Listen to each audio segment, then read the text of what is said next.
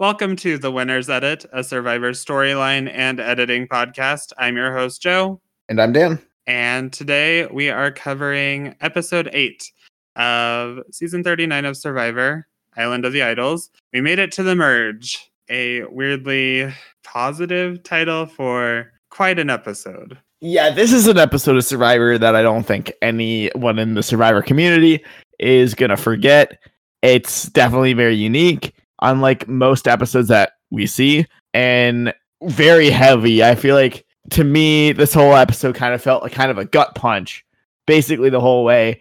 Kind of like nothing I've really felt before when watching Survivor in a very long time. Right. There was a lot of moments of where I was just sitting there in awe, and I couldn't believe what I was seeing. And a lot of those times it was from not the people I was expecting. And that just made it all the more worse, was just how things went down. So absolutely tough. Obviously, lots of ugly behavior from all kinds of different sides. But as an episode of Survivor, I guess my take is that I think this was actually, for 2 episodes, but a very well-made episode of Survivor. And the kind of like this whole podcast, we've always been talking about how we want more mature storytelling, more complex storytelling, and that the audience is prepared for it. And I feel like this is really one of those trigger points in the series and the longevity of the series where we kind of have to reflect and be like, oh, this is a social experiment. This is a social game. And sometimes really bad things happen in the real world, and that will reflect on our televisions. And they do have a duty to show that earnestly. And I think they did that to the best of their ability last night. Yeah, I guess I've been reading a lot of stuff since it aired, and you see a lot of people saying this is a bad episode. And I think that for each specific person is going to mean a different thing. Some people just didn't like what they were seeing, and then it's a bad episode to them, or all sorts of things. For me, I think bad things definitely went down, and I was not happy to see them, but they did happen on Survivor. And Survivor, as we know, is not scripted. It's not, you can't make up fun new things to replace any bad things that may have happened. So I think even though this series of days in the game progressed how it did, the editing team did a really good job of showing what happened, what was wrong about it, also what was going on that was really good in some ways. And yeah, I just feel like the editing team really nailed it. You might have some qualms with production, how they're handling things,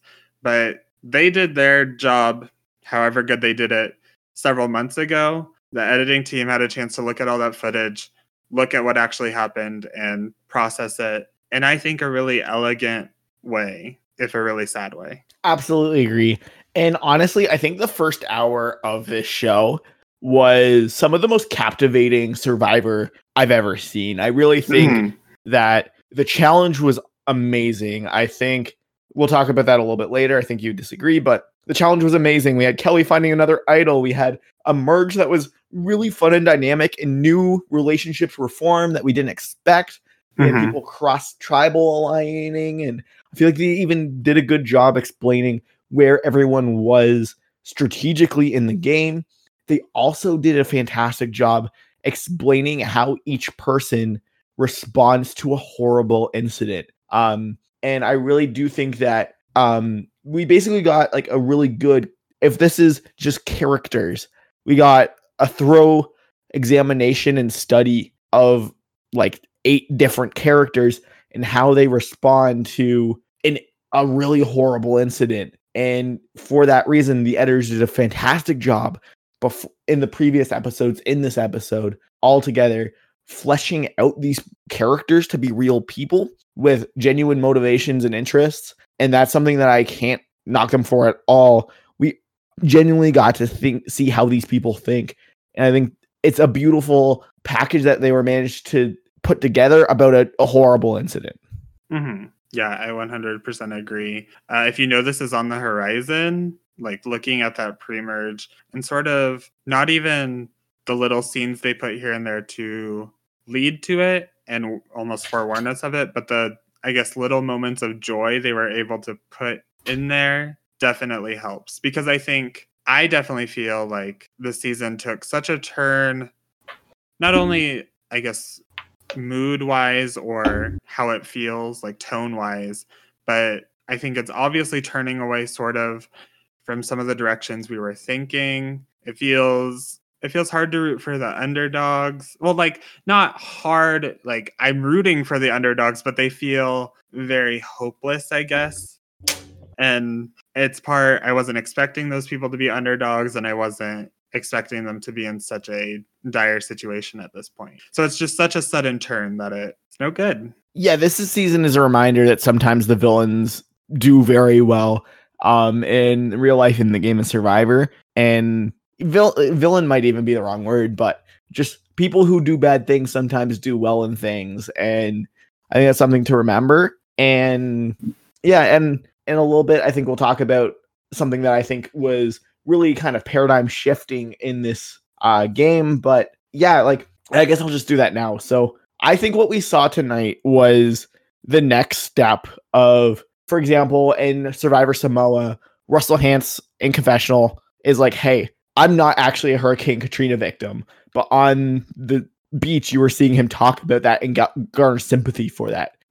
Johnny Fairplay's lie about his grandma. This is kind of, I think we saw the next not even evolution, but the next, like, over the years of Survivor, covering fandom, everything, people kind of determined where the line of acceptable behavior is in regards to the game part. What it mean, like, how far is too far? I think tonight in that episode, we saw a new line be drawn effectively, where Elizabeth and Missy specifically, I honestly think, played at a level of cutthroat that and even Kelly at one moment, right, that we've never seen before. I don't think we've ever seen, honestly, especially from Elizabeth and Missy, where they use a really charged and powerful social political moment for strategic gain. And I don't know if I can really criticize them for it, because you, me, every Survivor podcast always say that you want people on the beach that want to win so bad that they're willing to do anything. And we saw that in this episode. Missy and Elizabeth entered the merge in a terrible spot. Missy was getting voted out at the start of this episode. And by the end of the episode, she didn't get a vote.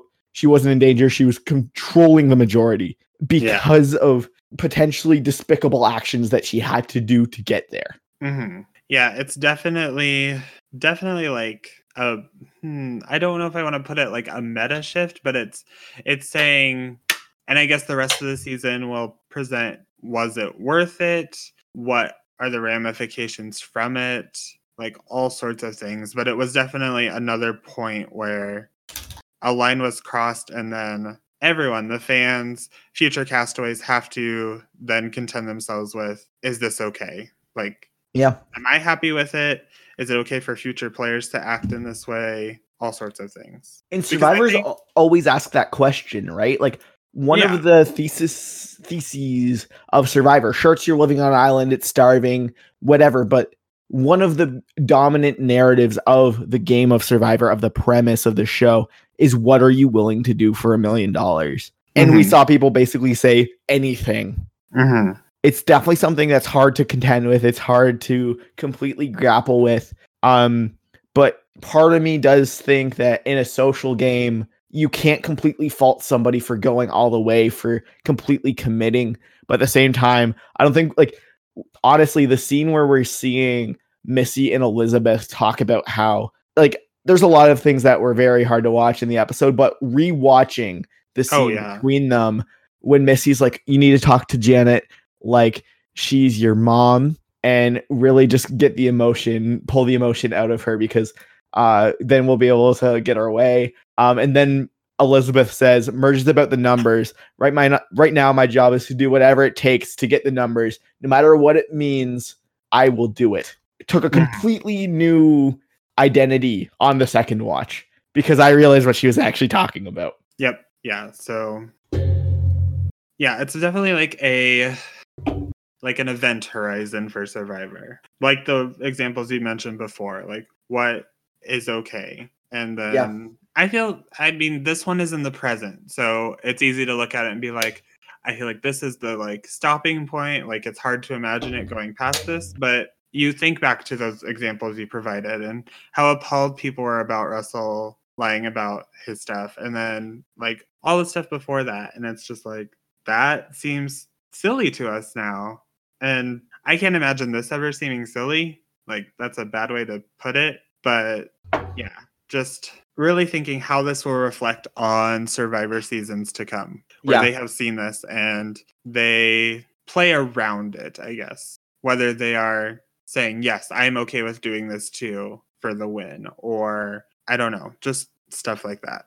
Yeah, and like, I don't know, like we kind of expected this last week. We were really banging the drum of Dan's going to do something truly despicable in this in the upcoming future. I've never felt so bad to be right, because this was nauseating to watch. This was truly painful to watch from all sides. And I feel like this season, a testament to it is that this didn't feel out of the blue. A tonal shift of this level felt supported by the foundation that the rest of the story was telling. When it started, I and I think the entire viewing audience knew it was coming, because it did do such a good job beforehand of setting it up in a mature and complex way so that you could see the writing on the wall. You could see what was going down, and that made it almost like a horror movie. It was really, really, really well done.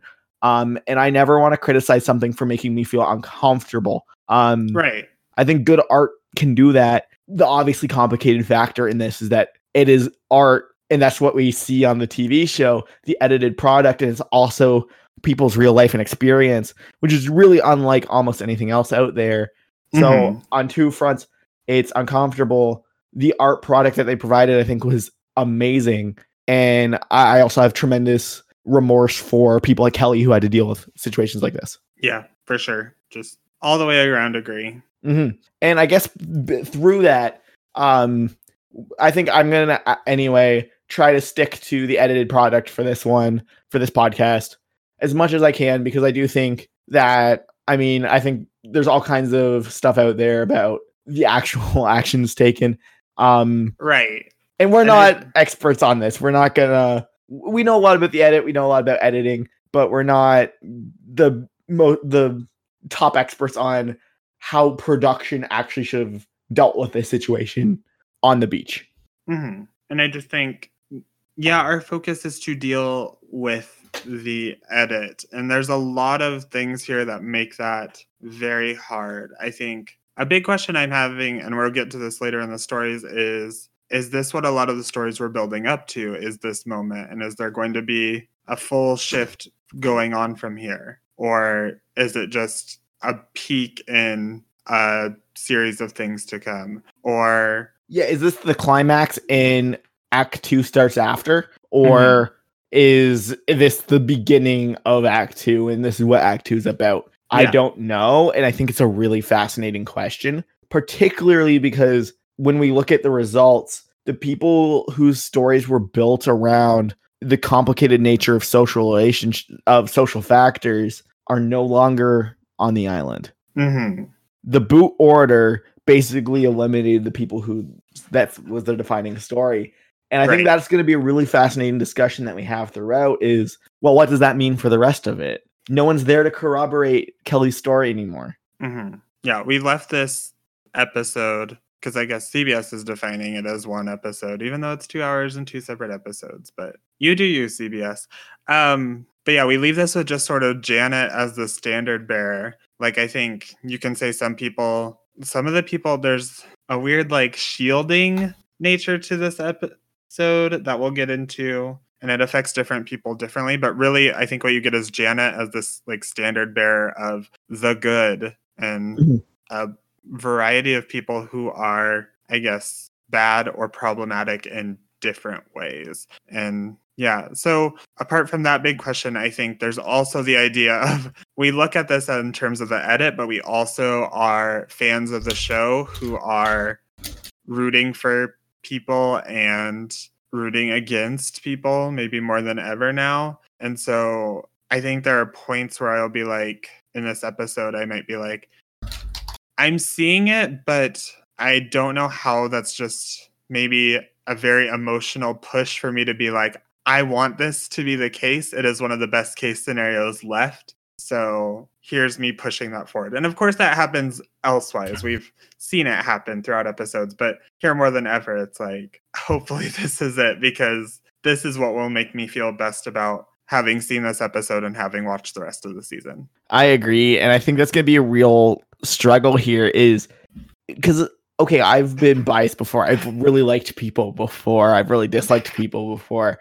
But I don't think I've ever, like, in the time covering anything, there hasn't been a group of people that I didn't want to get get their way as much as this, right? Like, in the difference between what I expect and what I want to happen are so in polar opposites at this point that it's going to be a little chaotic. But I think to move on a little bit, I think because of the chaos, because of the unheard of situation kind of happening here on the beach, we got to see in the edited product some really never before seen things that I think really kind of opened up the world of Survivor a little bit. Right. We got to hear a producer talking in a confessional. I think we got to see boom mics and producers and flashbacks just running around behind. Yeah, more flashbacks than we've ever seen. Like, they've popped up in recent seasons, but yeah, they were all over. And it was very, it made it even more clear what the episode wanted you to take away, because they had already supplanted almost every episode with a scene of Dan, touching someone. So, all that evidence, plus if you forgot that, here's literal video footage of the events people are talking about in this moment. Mm-hmm. Yeah. I think that's a really good point, and I think to me, it really was riveting to watch. We really haven't seen anything like that, and yeah, you're right. I think we got to see them in their own way completely corroborate Kelly's story, completely validate and make sure that the audience knew that Dan was the wrong party. And I think that's something that I'm very glad that they did. The opposite would have been, I think, very bad. I think 5 years ago, Survivor probably doesn't think to do these flashbacks constantly to verify what she's saying. Mm-hmm. And I think then it's a whole other can of worms where the audience can't actually make a clear decision on what's right and what's wrong because we don't have the info. And this one we have the info completely credited. It makes sense. We see the footage. And I think that's why this was so impactful. Is there was no doubt in my mind that Dan was completely guilty of the things that they were saying. Whereas if Kelly just had a confessional saying he makes her uncomfortable, it doesn't work the same way. So I'm very, very glad that they did that. And it just made the story better. It made everything so much better. And obviously, what a travesty. I think by the end of this episode, Kelly's might be my favorite Survivor contestant of all time. Beautifully told story, fantastic character. What a dang tragedy that she ties James Clement for getting voted out 2 idols. Truly tragic. I don't think you could write I don't know, anyone who thinks Survivor scripted, you want proof it's not, that Kelly Kim in this episode leaves with 2 idols. I don't know. Mm-hmm. Yeah, I think. Do you want to touch back on the challenges? Yeah, so on a bit of a lighter note, I guess. So obviously we'll continue doing our regular show from here on. But I did want to touch because I think genuinely I think we saw 2 of the better new Survivor challenges of that I can remember tonight. I think they were both fascinating to watch, really interesting twists on regular challenges that to me were really, really riveting. And I liked that they were using machines. Both of them had a machine element that completely altered the challenge in a really interesting way. I really, really, really love the challenges in this episode. I guess my issue with it is the sort of machine, because I saw that table the first watch and I was like, I don't get how this works. I don't understand what's happening, what makes it really hard, what's making it harder. So I was like, okay, next on the rewatch, I'm going to pay attention to this amidst all the other things I have to pay attention to. And I still don't really get how the ratchet is working on that table. I don't know. It just felt too weird and complex for me. That's probably fair. That's probably a reasonable criticism. I guess to me, the fact that it is, you don't really see machines on Survivor. You know what I mean? Sure. Yeah. I guess that was the freshness was really interesting, but you're right. Okay, it didn't read like a Survivor challenge. Yeah.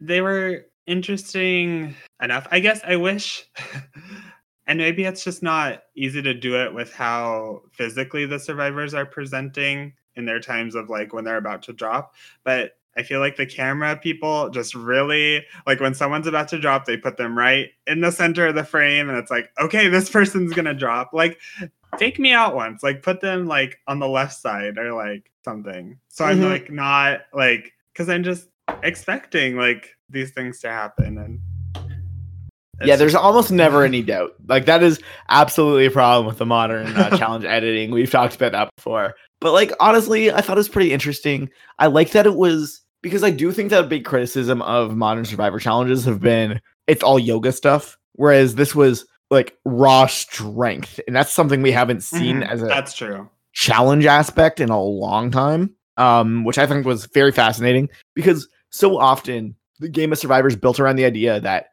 these big strong guys are useful early on and then a threat at the merge. That isn't because of on just a challenge basis. That isn't true when all the challenges are like body weight balance. Yeah, I think it kind of complicates the sort of Survivor calculus people are doing on the challenge front, where, well, why would you be scared of the big athletic guy when all the challenges are going to be balance on a thing and then do a puzzle? Ozzy's no longer much of a threat. Yeah, I did like that first challenge for sort of making it endurance, but about actual strength as opposed to just sort of balance here and do that. So, no, I 100% agree with that. And yeah, the only other thing I wanted to say is just how sad it is that, like, obviously horrible things happen in this episode, but the fact that the result ended up being Kelly and Jamal leaving, I feel like it's a travesty that not enough people are talking about. Like, I don't think you could actually write a worse ending where it's Kelly leaves in that situation and then Jamal leaves right after, who had one of the most powerful speeches I think I've ever seen at that tribal where he left. I could not imagine sitting there as a person and casting a vote against Jamal after that. It would be physically difficult, I feel like, to vote Jamal out after that tribal council performance. Is just something I wanted to bring up. Or even like one thing that is just bizarre to me is the way everyone was like, oh no, Janet, don't quit. And then have like two people go into it voting her. Like, oh yeah. Like, I think first, like, I get it's maybe in the spur of the moment thing to be like, no, don't quit. Like, you're in with this with us. But obviously she's not. Like, so like, why not just let her quit and make it easier for you? It's weird to do one thing that is so ruthless and then like try to combat it on the next. But yeah, to get votes on that too. Just, yeah. In addition to all the bad things that happened, the boot order was made even worse. Like, two very captivating characters left this episode. So yeah, and we'll talk a lot about them through the rest of the podcast, I'm sure. But I think they both had tremendous character arcs. Oh, for sure. I'm so glad that they played. Any other general thoughts on the episode before we move into the stories? I guess I should mention here, I didn't know if it's weird to mention it in light of all the serious that is going on. But and Lauren at the first tribal council mentions her 30th birthday party and the Barbie carnival she's having. She was 28 at the time of filming, so it's some weird strategy on her part, but a very strange little bit of, I guess, trivia in that. Yeah, was she lying about being 29? Like the most innocent lie of all time? I think she was planning for her, like she was talking to Dean and being like, okay, Dean, on my birthday, on my 30th birthday, I'm going to have a Barbie carnival. And of course, you'll be invited. And just bizarre. But yeah, that's it. Yeah, no, like I guess she's just a planner beyond reasonable limits. Like planning over a year in advance is a little strange. Well, that's a milestone, 30 years old. I guess so. I guess I'm far enough away from 30 still that I haven't put any plans onto my 30th birthday. So yeah, I guess that brings us here to the story section where basically I think the question that we're going to have is, are these stories was this the climax or is it the start of Act 2? And we're going to start with the one that quite obviously, I don't think anyone would deny this, was the story of this episode, which is how social factors limit your upward trajectory and complicate a social game. How hard it is to put up with people that interfere with factors that mean a lot to you. We've pegged this all season as the story of the season, and sitting there for 2 hours where this is just in our face was like very tough to watch, but it's been there the whole season. And to me, I guess my gut instinct is that this will probably not come back again until the final tribal. Yeah, I guess this is the one I have the main question about is like, did the editors do an excellent job of building us in the pre-merge so that they can make a really good stand here and present how this affects the game? So yeah, I do think it will definitely be lighter after this. I think we're going to go back to what you could almost say is like, I don't want to call it normal Survivor, but like more like, oh, this is our voting group and this is what we're doing, but oh, this is the complication and all that. And I think this will, unfortunately, given who's still in the game, take a backseat to other stories. Absolutely. Obviously, because of how dominant it's been throughout the story and the fact that the perpetrators are still there, it's not impossible that it will go away. Like, it's very realistic that we tune in next week and it's another episode where Dan has done something else again, or somebody else has interfered in somebody's personal space. Right. But really, we're left now with just Janet, who was really upset by the situation. I guess you could argue Karishma showed some siding with Kelly in this episode. So there's two kind of. Well, there's Nora as well. Yeah, Nora. And these are the people who are somewhat affected by the story in different ways before this. But yeah, I would say it just doesn't feel like they have the same oomph behind their own stories to keep this going. And they are down in the numbers, so... Yes. Yeah, exactly. The three people we just listed off who could potentially go on to have their sort of warrior moment sort of thing, like kind of carry on this theme, don't look like they're in the greatest of affairs right now. Like Janet and Karishma especially appear to just be in real dire straits, and I'm not sure exactly how they'll get out of that mess. Obviously, we've been saying, like, it seems like they have some longevity, but I feel like Janet's gotten away. Yeah, like for people who are still in the game, Janet really feels like it was leading up to this, and then maybe there's not too much after that. Which, yeah, like this feels like her climax to me, her big powerful moment. So that's not fantastic. I guess the one thing where this theme could continue on would be on the reverse. Basically, we saw how the story is that Kelly and Jamal failed to make it to the end of the game because the social factors, the kind of obscene factors, people infringing on personal space and racial issues were too big of a burden for them to reach the top, to reach their potential. That's basically the story. The second half of that story could be, what does that mean for the people that enabled that behavior? That could be what we see.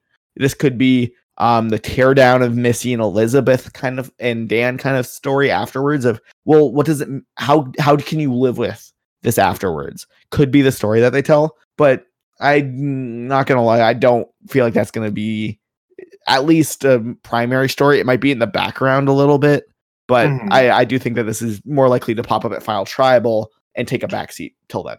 Yeah, because I think if you think about it from a jury perspective, like, even if you vote them all out, they then make up a majority of the jury. So I think there is a case that they need to like live with whatever choices they've made, and whether that is more of a thing that will be considered, I think, at the final tribal council, as opposed to how do you consider it like in the day-to-day episodes, I guess. Is it like, oh, I don't want to vote out this person because they did this really ruthless thing. And I think at that point you have so many contenders for that spot, it's just not something that's valid to for people to consider as they're playing the game. No, I think that's a good point. Like, I think the lingering heat, to put it in that term, of the animosity we have towards Elizabeth, Missy, Dan, etc., will remain, and they might use that as sort of ammo to make us root for their downfall.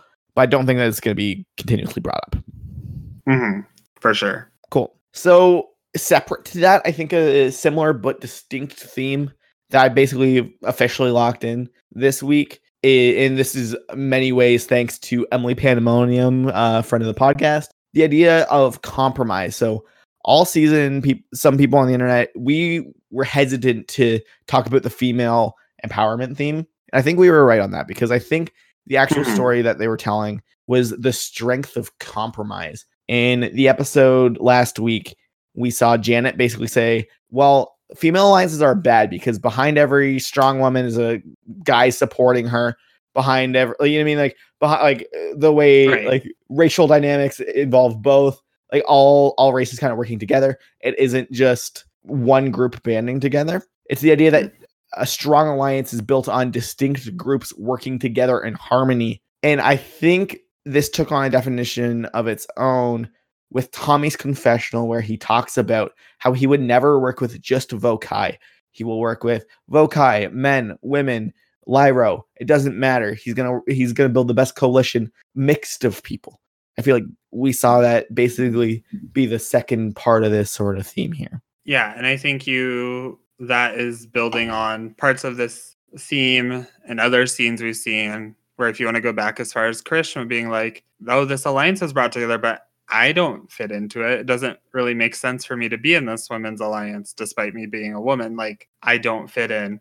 Or you can even say that the point of this weird attention towards female empowerment is that in its like truest moment of testing, like all the women didn't come together. Some of them worked against, I guess, like feminist interests, basically. And yeah, it was like almost a downfall. So I think the idea of compromise within alliances, because I don't want to apply compromise generally to what was discussed this episode.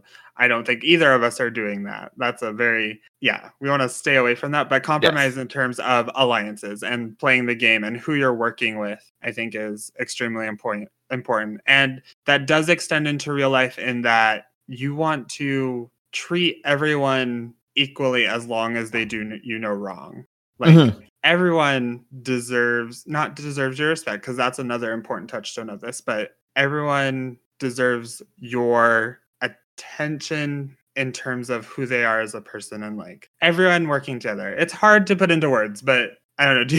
Do you get what I'm trying to say there? No, I absolutely get what you're saying. And thanks for correcting me there just a little bit, because I think that's actually a good point. I think the idea is that really the idea is it's distinct groups working together. Yeah. Whether that's on social, political, racial, whatever dynamic, that's what the season's saying is going to be the most powerful. And I do think that, unfortunately, I do believe that this is the third time in a row that the female empowerment theme has had irony behind it in a way that is getting kind of tiring at this point. David vs. Goliath, the whole female empowerment theme was laughing at Angelina. This one is, oh, and look how they fail to actually work together when push comes to shove. I think at this point, it's clear that Survivor wants to hype up their women characters, but at the same time, like, struggle to actually develop them completely. I think at this point, it's kind of a sad trend. Yeah, I think and we don't know how this season is going to end. I have a big thought, so I can say this is working into it, but like, I think they're really in need of a female winner, and the more they don't get that, they want to push that, like, this female empowerment story, because it is truly important, but they are doing it in ways that aren't like, they are getting tiring almost, where it's like, just show me good examples, like they did it in this season. Like Janet and Kelly and Karishma are all excellent examples of women like doing well for themselves and who they are as people, but they tie it to dangerous things, almost like this, or almost making Angelina somewhat laughable and not to be taken seriously at points. I think that's where they are running into problems. So, and that's the thing. Like, I like that they are promoting the idea that like females can also be very good at the game of Survivor. As we saw in this episode, Missy made everybody else look like jokers at the game of Survivor. Like, on just a strategic basis, Missy outplayed the entire cast in this episode. And that's absolutely something that she could deserve commends for. I just don't like that the editors are clearly tying it together with a negative theme here. Again, if it was just this one, I'd be like, okay, I get what they're doing. Good job. But it's the fact that this is clearly a repeating pattern at this point of tying it with a negative theme that getting a little exhausting. Especially when I feel like all season we've been talking about how the idea that this theme could be an apology, and I think it is. There's aspects of this that say, oh, why did you think Kelly was going to win after last episode? It's because we really wanted to say, this is excellent. And yeah, it didn't pan out, but this is the best way we could present her. Or yeah, just giving this a really good show and saying, look, this is super important. It is maybe not the way the season is going to go, and that's unfortunate, but this is the best we can do. And I think that's ultimately, as a fan, that's very sad because it means we have some sort of bad outcome in our sites. But I am so glad they took this pre-merge and this merge episode, as uncomfortable as it was, to develop that to at least get some excellent characters and excellent points made out of it. Agreed. Absolutely agreed. That's the thing. If I'm going to pick two universes, one where they don't show how great Kelly is and instead kind of do what they would normally do with somebody who leaves with two idols, I'm so glad that they took this approach. So I don't want that to get the wrong way, because this season's better for it. Yeah. And additionally, I do think that this theme, unfortunately, I believe is warming us up to an unlikable winner. I really do, heart of hearts, think that we are going to see a winner that the audience is not happy with. I think if you almost want to link into this, a theme we dropped several episodes ago because it only came up in episode 2, we thought was the Cool Kids Club of Molly, Jack, and Jamal, who are now all out. I tweeted this on my rewatch, but I was like, it's very interesting that was pointed out as a Cool Kids Club when the majority that ends up occurring in this episode looks like the quintessential Cool Kids Club. They're all like fit, like good looking people. And you have people like the older lady Janet and like Nora and like Karishma on the bottom. And it's like, why aren't they pushing the Cool Kids Club now? And it almost feels like that winner is inside the Cool Kids Club. So you don't want to focus on that being such a deal anymore. Yeah, you're not wrong about that. Like the fact that it's Karishma, Janet, and Nora on the outside is telling. I don't really know what else to say there. Do you have any other thoughts on this theme before we move on? I do not. Same. Obviously it's the theme of the season. I think in some permutations it will continue. It just might not look exactly like it has before. And of course, it's going to come up when we talk about individual people, because that Absolutely. is extremely important to some of them. Absolutely. So that brings us to the next one that I think, again, was all over this episode, is the idea of likability being a liability for your chances in the game of Survivor. Last week, I kind of came to the epiphany of, why am I considering people like Kelly and Tommy if we're told they're so likable and so great, when this season's been about the opposite? Season's been about how the more likable you are, that's more reason for people to vote you out. And we saw that in this episode. I think by the end of the episode, the general audience's favorite two characters are Kelly and Jamal. That's our boots.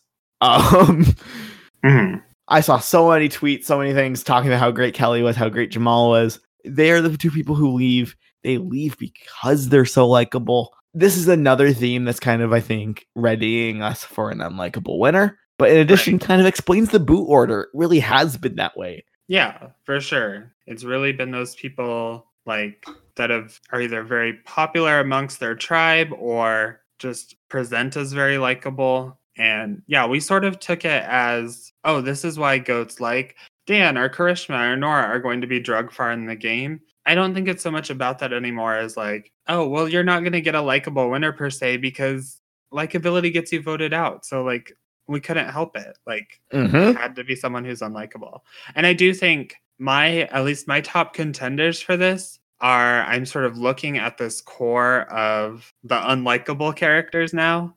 the majority alliance and saying, well, who still is like the least unlikable? Yep. Like, it's people who are being presented as either not really likable or unlikable. They're sort of floating in the middle, or they are in this very clearly but likable. So yeah. No, that's the thing. Like, this theme to me at this point reads a lot like something like Death of a Salesman, where it's just like, life ain't fair. The good people do bad. The bad people do well. Get over it. That showbiz baby kind of thing. Like, it really does feel like this is a conditioning the audience that your favorites are going to do bad. And to just kind of, as the previous episode told us, suck it up, Buttercup. I think is unfortunately what this narrative thread is telling us right now, which is unfortunate. I really do think that we are going to see, I mean, especially with the fact that we got a double boot 1 hour episode next week. I feel like we might be yada-yadaing kind of through your favorites still being in the game. Well, it is or at least what I've intuited from the way it's set up is like in Ghost Island where they split into. True. But I still think it's not going to end well for our favorites, probably. Yeah, skies aren't looking too great. Too great. But yeah, no, I think that I'm still of the opinion that we could end up with a GOAT Final 3. Like, I think that's very possible. But at the end of the day, I do think that this season is basically saying don't get too attached.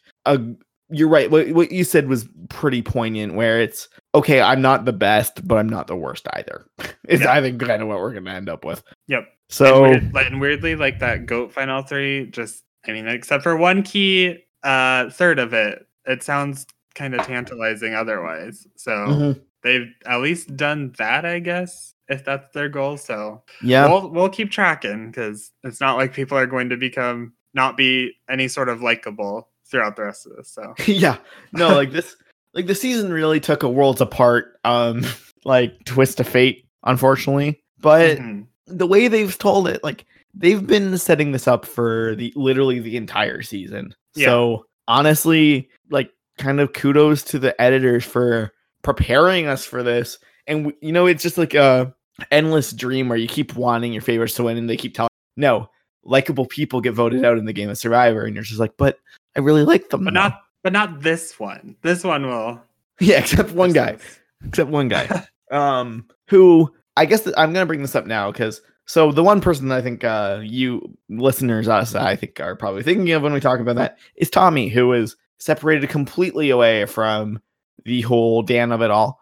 Basically, if you watch the episode, just the Tommy content, you wouldn't know that Dan's a creep at all. He really wasn't tied to it at all. And we got to see, I guess, to me, one scene a couple weeks ago kind of made me get even higher, I guess, on Tommy, is Dean's confessional, where he makes fun of Tommy as being like a tall ginger goof or whatever.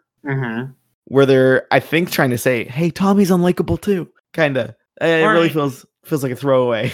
Yeah, I mean, once we get to individual people, we'll talk about, because I feel like there's this dichotomy between people who had content very attached to the goings on, and then there are people who feel like they're playing in a different game, or they're just not attached to this dance story at all. And I feel like Tommy is one of those people, but he is with that group. Like, he's firmly said, I'm the swing vote, and I'm going to stick myself with the people who did these awful things. So that's bad, but it's not as bad as the people doing the bad things. Yeah. Theme-wise, I think it's pretty good. So, yeah, that's like Tommy's point there. I mean, there's other people I want to touch on who I think also aren't attached to the story in interesting ways, but we'll get to them later. Yeah, I agree with that. The other one that, I mean, is just kind of obvious at this point is the idea of inaction.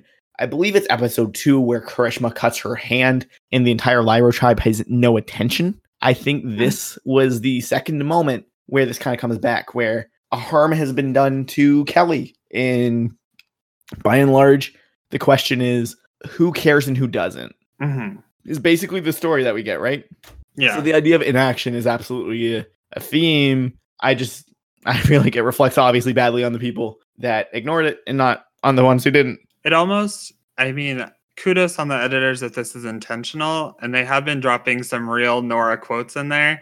But there's that tribal council where Nora says the opposite of love isn't hate, it's indifference. Mm-hmm. So that could be a weird cross section of this. So yeah, and I mean, if like, okay, so I love Nora, and I think one episode, and I'm absolutely gonna talk about this a lot more. Pay attention to the fact that Nora in this episode just a random, weird, almost like ethereal scene about how she's 100% against Dan and his actions. Yeah. Reading the traditional edit, I mean, that should be pretty dang good for her winner chances. It would be excellent for Nora if we had not seen 7 episodes of the Nora show already. Yes, exactly. So that's the thing is, if the editors are as brilliant as I want them to be, like, dang, what a good winner story. Like, really hiding there in the background of the opposite of love is indifference. So all these people that were indifferent to the harm should not be considered, which leaves you with Karishma and Nora as contenders, which makes me kind of rethink that idea, and that this is probably still an apology. Mm-hmm. Yeah. Cool. So we'll move here to the idea of seeking a mentor, teaching, and what that means in the game of Survivor. I guess at this point, the only one that I had, I don't know if you have anything, is I think it's clear that Elizabeth's narrative has been expertly told. I believe that we basically see Elizabeth's arc as someone who enters in as a nice person. Boston Rob teaches her to be more cruel. And what we saw in this episode was a manifestation of that, coming away from her learning to be a villain. Mm-hmm. I'm not completely sold on this. I don't see, this really felt abrupt for Elizabeth for me. Like, I know she was taught to be more considerate of her moves, not considerate just in general, but like considerate of what she's doing in the game. And still this felt like Elizabeth like got pushed too far and made a mistake. Mm-hmm. And I don't know, that doesn't translate to villain to me yet, but I guess she certainly is one. She's not a good character anymore. Definitely not. Spoilers. I think we've hard reversed on the Elizabeth is a UTR fun character. Yeah. Rip our quirky queen. Like, now she's the evil queen. Otherwise, I've seen some things, people talking about how Lauren keeps mentoring Missy from time to time. Like, Lauren is really guiding her on our path. Lauren also like has guided Tommy. I guess there's the whole idea of Rob and Sandra teaching Jamal, but like that's not. I mean, Jamal's gone, so can't be him as the winner, and this is his story. But well, yeah. I think one that you didn't touch on here is Janet's role in this series of episodes, was one of a mentor. Right, she was the veteran, backing down for her people. Right, like she was the person teaching kindness, and that's unfortunately in this season very bad for her chances, but good for her alignment to this theme. But I also think there's something that you could say maybe like, who are the people not learning Janet's lesson? And it's also really bad for them. I hope you're right. Mm-hmm. Like, I want to live in the world where Janet's our winner. Oh, yeah. I mean, when we talk about bias, like, if you go on the internet now, it's like, I want Janet to win this season. If Janet doesn't win, I'll be so disappointed. And it makes so much sense. But I'm hesitant on if that's the world we're living in. Yeah, that's the thing, right? Like, I feel like in the past, survivors got bailed out of these massive moments by kind of flukes. In Survivor Game Changers, Sarah Lucina, who defends Zeke, wins the game. And Survivor Worlds Apart, Will Sims makes it to the end after bullying Shireen, but we see Mike Holloway win effectively every immunity challenge on the way. Like, he denounces his Will's activity, flips, and proceeds to win every challenge. That result is absurd, and they really got bailed out from a Will Sims, Dan Foley, Rodney final 3. Yeah.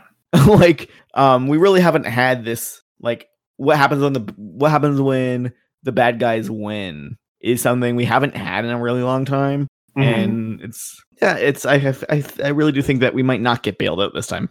Or I think we might see through the bailout more than, because I think the bad guys are still probably going to win. It's just that we can pick out which bad guy, quote unquote, is being presented as a good guy. Yes, I agree with that. Yeah, so we're still seeing them as a bad guy, but they have the material there to be I guess, a shining light amidst all the darkness, which is not great, but yeah, that's the case. Yep.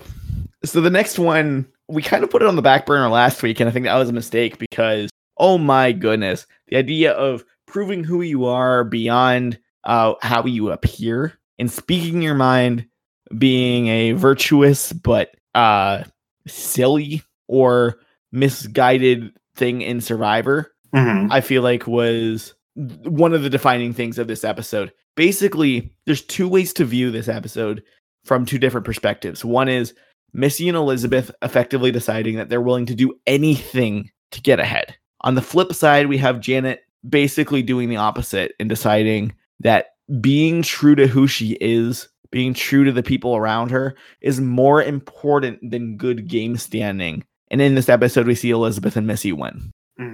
Yeah. And I mean, amidst all the examples of people speaking their mind, and it can be dangerous because sometimes when you're connecting to people, you're not actually connecting to people. And sometimes when you're connecting to people, it's presented as it makes you a bigger threat. Like when Kelly and Missy are connecting on the beach and Lauren sees that as, oh, she has no reason to be doing that. Yep. And all seasons had a kind of genuineness anti-bias where, for example, Nora, when she's speaking her mind, it's edited negatively. It's kind of choosing the game and choosing diplomatic actions, even if it hurts you a lot in effort of doing well in the game. I feel like it's continuously shown as the better move, and almost that considering your morals, considering who you are, looking outside, to be naive. Yeah, I think it's attached to like considering social issues while playing the social game, and that, yeah, like obviously this can be the really good thing to do. It can be so valuable to a societal standpoint, but in the game of Survivor, sometimes that's not what's going to get you the win. And so you have people speaking their mind, but it puts them in a really bad spot, aka Nora, or you're connecting to people genuinely over something that really has affected you, but the people you're connecting to are using it for gameplay.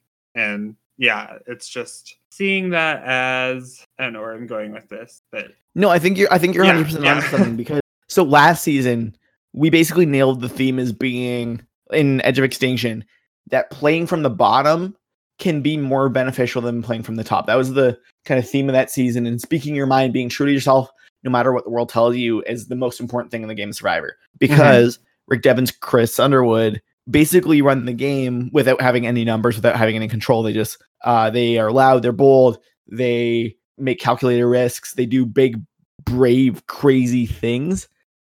This season is the opposite.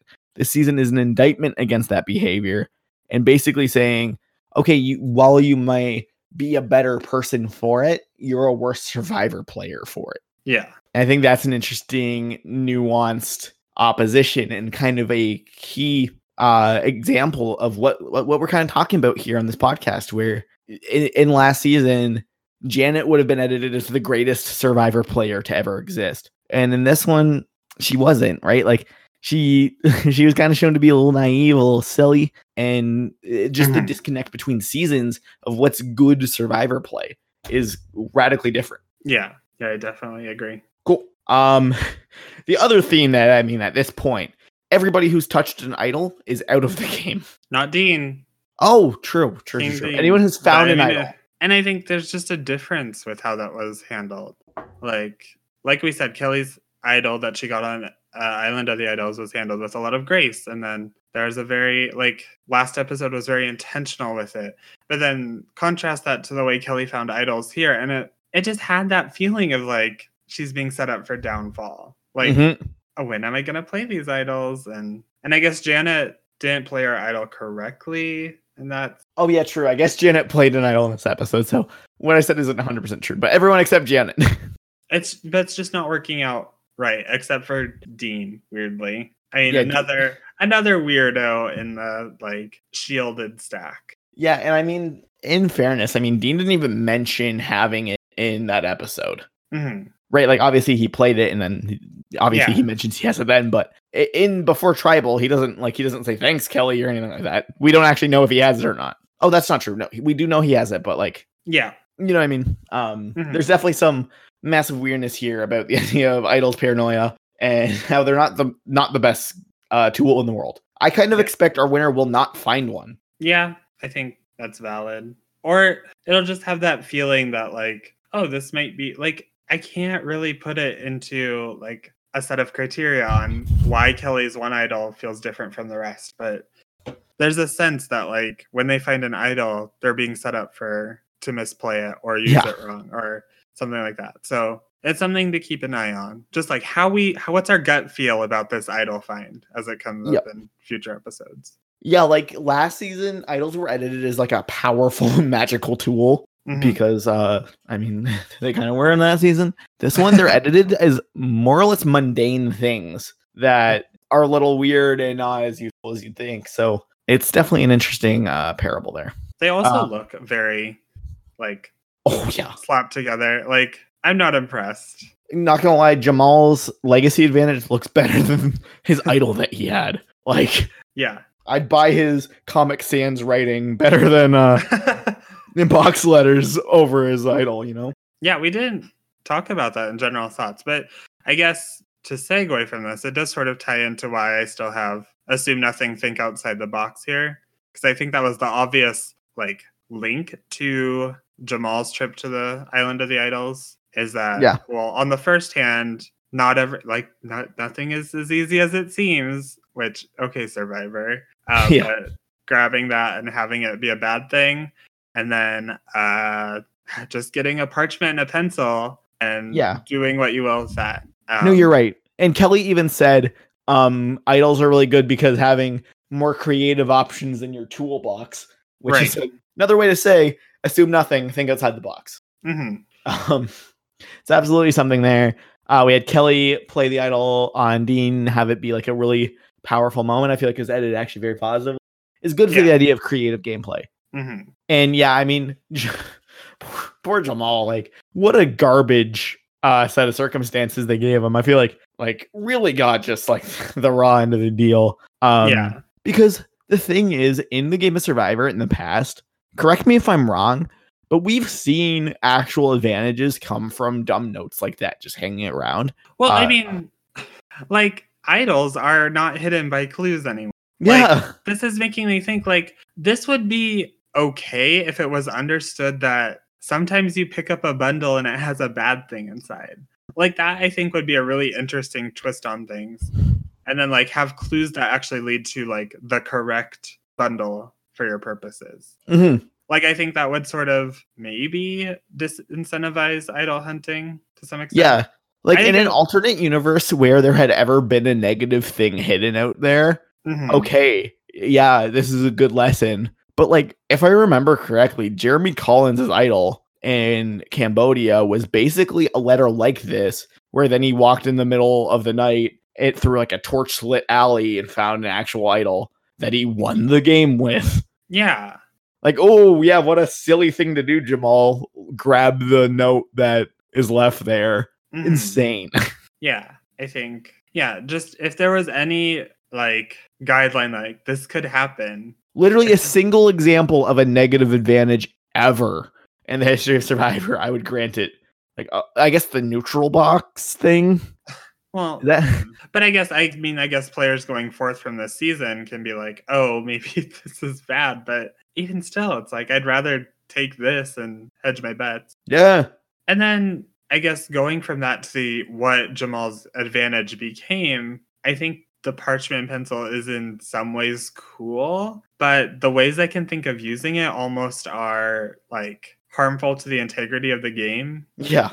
Because it's like, oh, I could write some really like stuff like dealing with production or like notes like penned by someone else, and it's like, well, how did they get a pencil? They shouldn't have a pencil. It's just like I like the idea, but it's almost like they need like the Survivor printing press to like put it together so it looks really official and like yeah, like I don't know, I think there's something to be said about the idea that I don't know, like I've listened to a lot of like the Survivor think tank is a Rob has a podcast every year or 2 years or whatever, where they go through advantages and they like pitch advantages. This is one that's popped up all the time is give them a pencil. And I'm like, I think we just saw why that's stupid. Like, because one, you don't have calligraphy to match well-defined text look, right? Like, right. that's something. And then in addition, I feel like at the end of the day, there isn't much utility to this fake stuff. Like, there's a reason, like, we heard, like, you hear all the time in exit press and stuff that, oh, so and so played a fake idol at this tribal and it wasn't shown on TV because it affects nothing and it's dumb, right? Like, it is just dumb. Yeah. Most of the time, there's no utility. So, or like, what if I use that parchment as an extra vote? Like, was that was that the real answer all along? Was that can I stuff another Nora vote in there or whatever? It's I feel like it just overcomplicates so much for no reason. That would have been actually really cool though if they were like, yeah, we just gave Jamal a parchment and like we said we took away his vote, but what if he just parchment? Used it? Yeah, and like I don't know. Yeah, that's a good point. Like, might as well. I mean, in the Calvin ball that Survivor has become, why not try, right? Yeah. I don't know. So anyway, that's our story section here, and now we'll move on to the tribes. The tribe, yeah. As far as I know, it doesn't mean anything. Oh yeah, I was thinking about researching that, but I completely forgot to. There's apparently a secret scene, but I didn't watch it. Yeah, I don't watch secret scenes. These are forbidden. They are forbidden. Don't watch secret scenes. It's cheating. So I mean, I always like when we get to see them named. What a complicated start to the merge. I really think that they did a good job kind of showing what a storm craziness this was strategically. Yep. So we get to start here with our boy Aaron, who I will say had the not a particularly flattering episode. Yeah. Other than his tribal council thing, I think the part where he and Missy pass Janet on the beach and she's like, hi. And they're like, hi. And they're like, what are you doing? And she's like, or they're like, just walking. It's like, oh, guys, come on. Like, she's not going to fall for that. It's just it's so arrogant to me. Just carrying my shovel around. But I mean, I feel like that is the Aaron story. He's a little arrogant. Arrogant. Yeah, no, you're 100% right. That is absolutely the story. And I think so. We saw him win both immunity challenges, right? Yes. So earlier in the season, we saw him and Tommy have a moment, and they seem to just be friends again after everything. But basically, where they make a deal that when one of them loses an immunity challenge, the other's going to protect them. Like Tommy says, when you lose, you or me loses the first one, we're not going to just vote each other out like what always happens. What we're going to do, we're going to band together. I guess my prediction is that we're seeing Aaron get screwed by that deal. Aaron's going to win a ton of challenges, I think. The guy is clearly a level of physical above these people that isn't even funny. Yeah. Like that challenge where Jamal faints afterwards and Aaron looks like he just showed up. He like runs to Jamal and picks him up. It's like he wasn't even struggling. Yeah. Is kind of insane. And I don't know. I feel like we are going to see him win a number of these. And I think his story is basically that he won a lot of challenges and then got backstabbed by Tommy. Yeah, I think one of the most bizarre things, and it's only the merge episode, but there seems to be no consideration among this group of however many, 9, I guess, that like only 3 of them can make the final tribal council. Or like all of us young fit types are going to be in an alliance together. I'm just hoping and waiting for like the breakup of it all, because that's I think what's draining me a lot is like there's no like they're all just good to go with one another when like they're all each other's biggest threat. Yeah. But yeah, I think Aaron is like the biggest threat of them all, and he had, I mean, the tribal council stuff aside, that looked awful, and rightfully so. I know he apologized on Twitter. I didn't watch the apologies. But if they're good, then good on him. I haven't watched them. But all that aside, winning both immunities and then having pretty light content episodes is not a good look. And I agree with that. Didn't go into this episode high on Aaron. Certainly not leaving it any higher. Yeah, basically, I agree with everything you said. I feel like Aaron showed the least self-awareness, at least at the tribal council. It was, I feel like what everyone, like all the content and the thing, I feel like he's the one who felt like Mhm. I don't know, just really uncomfortable with me. Like Dan, obviously, there's so much wrong with everything he did. Part of you, at least, like you get the complexity of the situation where people are telling him that there's no problem with what he's doing, and other people like I get how he's confused and it's a strange situation. But Aaron saying that Janet's playing the victim was, I thought, especially off-putting compared to everything. Yeah, like that was really icky. It was one of the moments where I was like just in awe. Mhm. Like, this is not a direction someone should go. Like, no good. Yeah, at least other people were trying to have some tact, failing a little bit, I think, but he really just went in on Janet. I think he was surprised at everybody being like, even the people who he's with being like, like, and Yeah. I mean, Jamal basically dug into him pretty deep. So I'm Mhm. really, really glad that we saw that because that's completely not okay. Yeah. But separate to that, I mean, Aaron enters and he basically says, it's the merge. Now is the time where you just figure out whether the social bonds you made are real or not. And I mean, kind of what we saw, I guess we saw that, okay, his bonds were real, specifically with Tommy, but they were put at odds with each other in a way that makes me think that it's not going to last for Aaron and Tommy. Mm-hmm. Yeah, I think that statement in itself is just forwarding us that, yeah, maybe his bonds won't last. Like, it looks good now, but yeah, I think he is being set up for that. Once he's not in power, this might be our only chance to get him out. Yeah, we talk about Doomsday a lot. I feel like we saw that here with Aaron. Mhm. I feel like when he loses the challenge, he's going to give. Yeah. But I think that could be actually a pretty shockingly large amount of time. I think he could go on a run here. Mm-hmm. So let's move here to Dan. Yes. Yeah, because Aaron had a pretty late episode. Dan did not. Dan had I feel like Dan didn't go 30 seconds without being mentioned at least. Yeah. Yeah, I've never felt so bad to be right about a character because this was so uncomfortable. And I do think that the editors have done a magnificent job setting us up for this by giving us a little hint every episode. We thought it was a little weird. Like, are they trying to show this or is it just unavoidable content? But no, it's clear that they've been building towards it. I think they've done a good job. Yeah. But dang, I don't even know what to say. It really was uncomfortable. The fact that people were enabling it really hard, really difficult to watch. Yeah, for sure. Because there's that first episode where, I mean, they showed all of his wrongdoings, but it was much more like the episode before where he wasn't really in it, but he was sure negatively brought up in it. And so there was that. And then there was the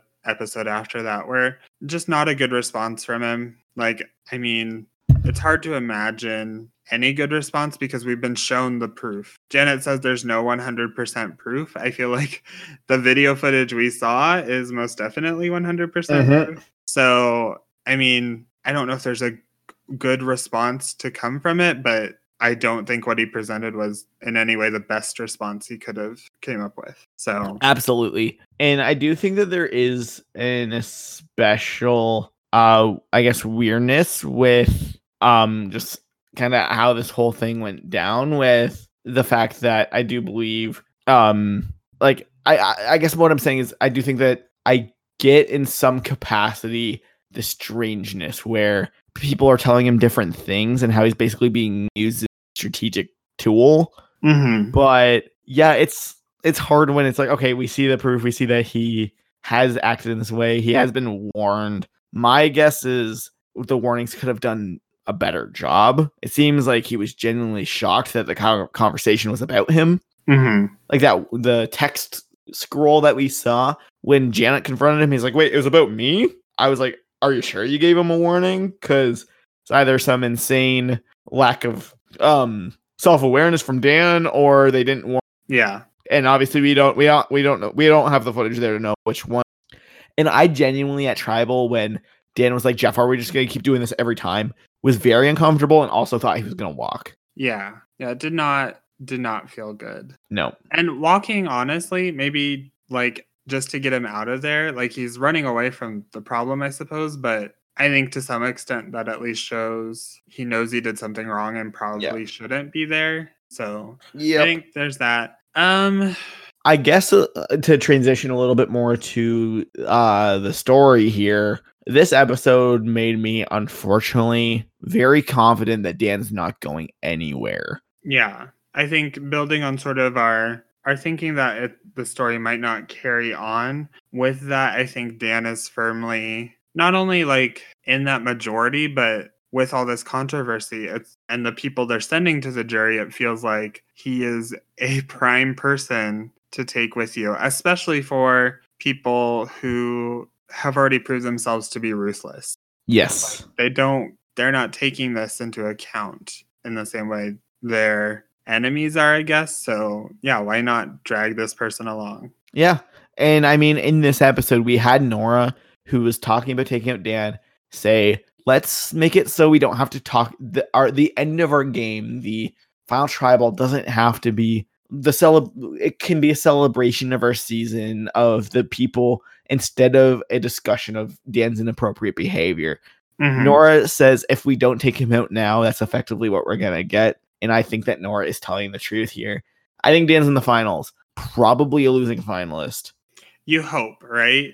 Yeah. You absolutely. It's because you said, we talked right after the episode aired, because it was that kind of episode. Usually we don't immediately rendezvous after that, but this one we were like, did you watch? And what do you think? But you were like, I think Dan might be winning. And I was like, I wish I could say I didn't feel that at all. But it really is a question of, you kind of have to present this, and you could present it awfully. Mm-hmm. But what do you do if Dan still wins the game despite all of it? Like, yeah, it's that point. It's like Survivor's not scripted. You can't, whatever happens on that beach, you have to portray in some way. And so if he wins, we need to see, like, we're going to see the story of Dan. And I guess if that's the case, thank you for making it very negative and making it very clear that we shouldn't be happy about it. But they're also doing it in a way where there's complexity to it. We see Dan as a game player in earlier episodes. And yeah, that's the thing. I have him as my top contender? Not even close. Do I think this episode opens up the door for Dan being a possible winner? Yes. And that really, the chance isn't high, but it is there. And to me, I think this is, unfortunately, I think he could win a jury vote, because this season's been about how, regardless of your likability, regardless of how good of a person you are, it's the game that matters and not who you are. And Dan exemplifies that theme really freaking well, and that terrifies me. Right. It mostly just on the small percentage chances here, but he's been presented as a good player. I don't think that there's any denial there. He has been shown as an idiot. He's been shown as a creepy mastermind, basically. Like, they've said as a person, he's weird and creepy and uncomfortable. As a player, we do get Missy saying Dan's irrelevant, which is good. That's good for him not winning, but it's something you can't completely deny, I don't think. Yeah, I don't think that's necessarily bad for Dan's chances. I think it's bad for Missy's chances, but we'll get to that later. Yeah. But yeah, I mean, and especially the second episode. So this is, Jeff even says at the start, you're about to see 2 episodes of Survivor. The first episode rips Dan to shreds. Like, that's not no doubt there.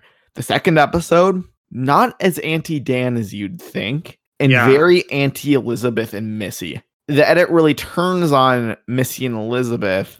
I mean, I think rightfully so, and gives Dan a little bit of like an exoneration almost, where it's like, well, imagine being Dan and having these 2 people say, we love when Dan's near us. We choose to sleep by Dan. We have no problem with him. No one's ever had a problem with him. In the mixed signals you're getting, it turns to Dan's perspective, and I think a very uncomfortable way, but you do see through his eyes a little bit, and the edit turns on Elizabeth and Missy specifically. When you look at the outrage online, I think it kind of backs that up. Everybody hates Missy Elizabeth and Elaine. Not many people are talking about Dan anymore. Yeah, it seems like it's very easy to be like, yeah, Dan did these bad things. He's terrible for it. But look at what Elizabeth, Missy, and Warren have done. Like, they have done something that happens less often, but is somehow worse. Like, yeah. I believe that this thing, and even Janet gives a confessional where she's basically like, I thought what Dan was doing was okay, but it's the girls hero who have up are the problem kind of thing, right? Mm-hmm. Kind of what we're getting, and it's uncomfortable, but it's absolutely something you have to pay attention to. I do apologize. I said it Lane instead of Lauren. I meant Lauren. But yeah, like I think has like 3% win equity, but that's because of this episode, because the actions he's done. That's horrifying enough that I did want to touch on it. Yeah, I think in that all GOAT final 3 that we're thinking of, I think that's like the bad scenario that comes from it, which almost feels as good as the good scenario I'm dreaming from it. But it feels like about as likely is that this jury looks at that and says, well, these two were really bad at the game, but Dan was like in the majority and played his way here. So it's icky. It's absolutely icky. It makes my skin crawl, but I can't deny that it is absolutely a possibility, especially with the idea that likability is a threat. And the person who I think could win other than that, I mean, there's a couple people who could win other than that, but they're all likable people. Yeah. Something to worry about. So something to watch out for. I don't really want to give it any more lip service. Maybe we wished into it doesn't happen. But yeah, let's move here to Dean. Which is like such a like change of pace. Yeah. I mean, it's the start of these people who are removed from the conversation for the most part. Yeah, Dean didn't mention it at all. Yeah, Dean is very like auxiliary to this. He's like, I don't know, he just has weird moments in this where you sort of see the Kelly Dean story actually pay dividends from what Kelly said, and Dean flips on her, which I've seen some people being like, Dean, how dare you? Like, that is so ruthless.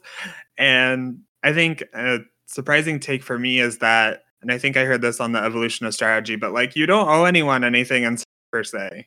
Yep. Like, Kelly saved you last episode, but this episode's a whole new story. So I mean, I'm not the happiest with Dean. Wasn't very nice to do, but I totally get it. Oh, and yeah, I'm very personally mad at Dean because Kelly is the queen of this season, the greatest ever. But like, I mean, can you really blame Dean? Like, you don't like it's this is a Big Brother quote, but Mike Boogie says in Big Brother 2, the game is about cashing checks that are gonna bounce, right? That's what Dean did last episode. He gave her a check that he had no money in his account. Yeah, I can't blame Dean at all for what he did. I absolutely now get why Dean has gone such a bozo at it, because there's so much ugly in this episode. Kelly Lee, like the victim of a horrible scenario, effectively gets silenced by the tribe when she has a tool to survive. Dean is the one character in this story who had the power to make it a positive one, I think, is what we got. And I think producers really don't like him.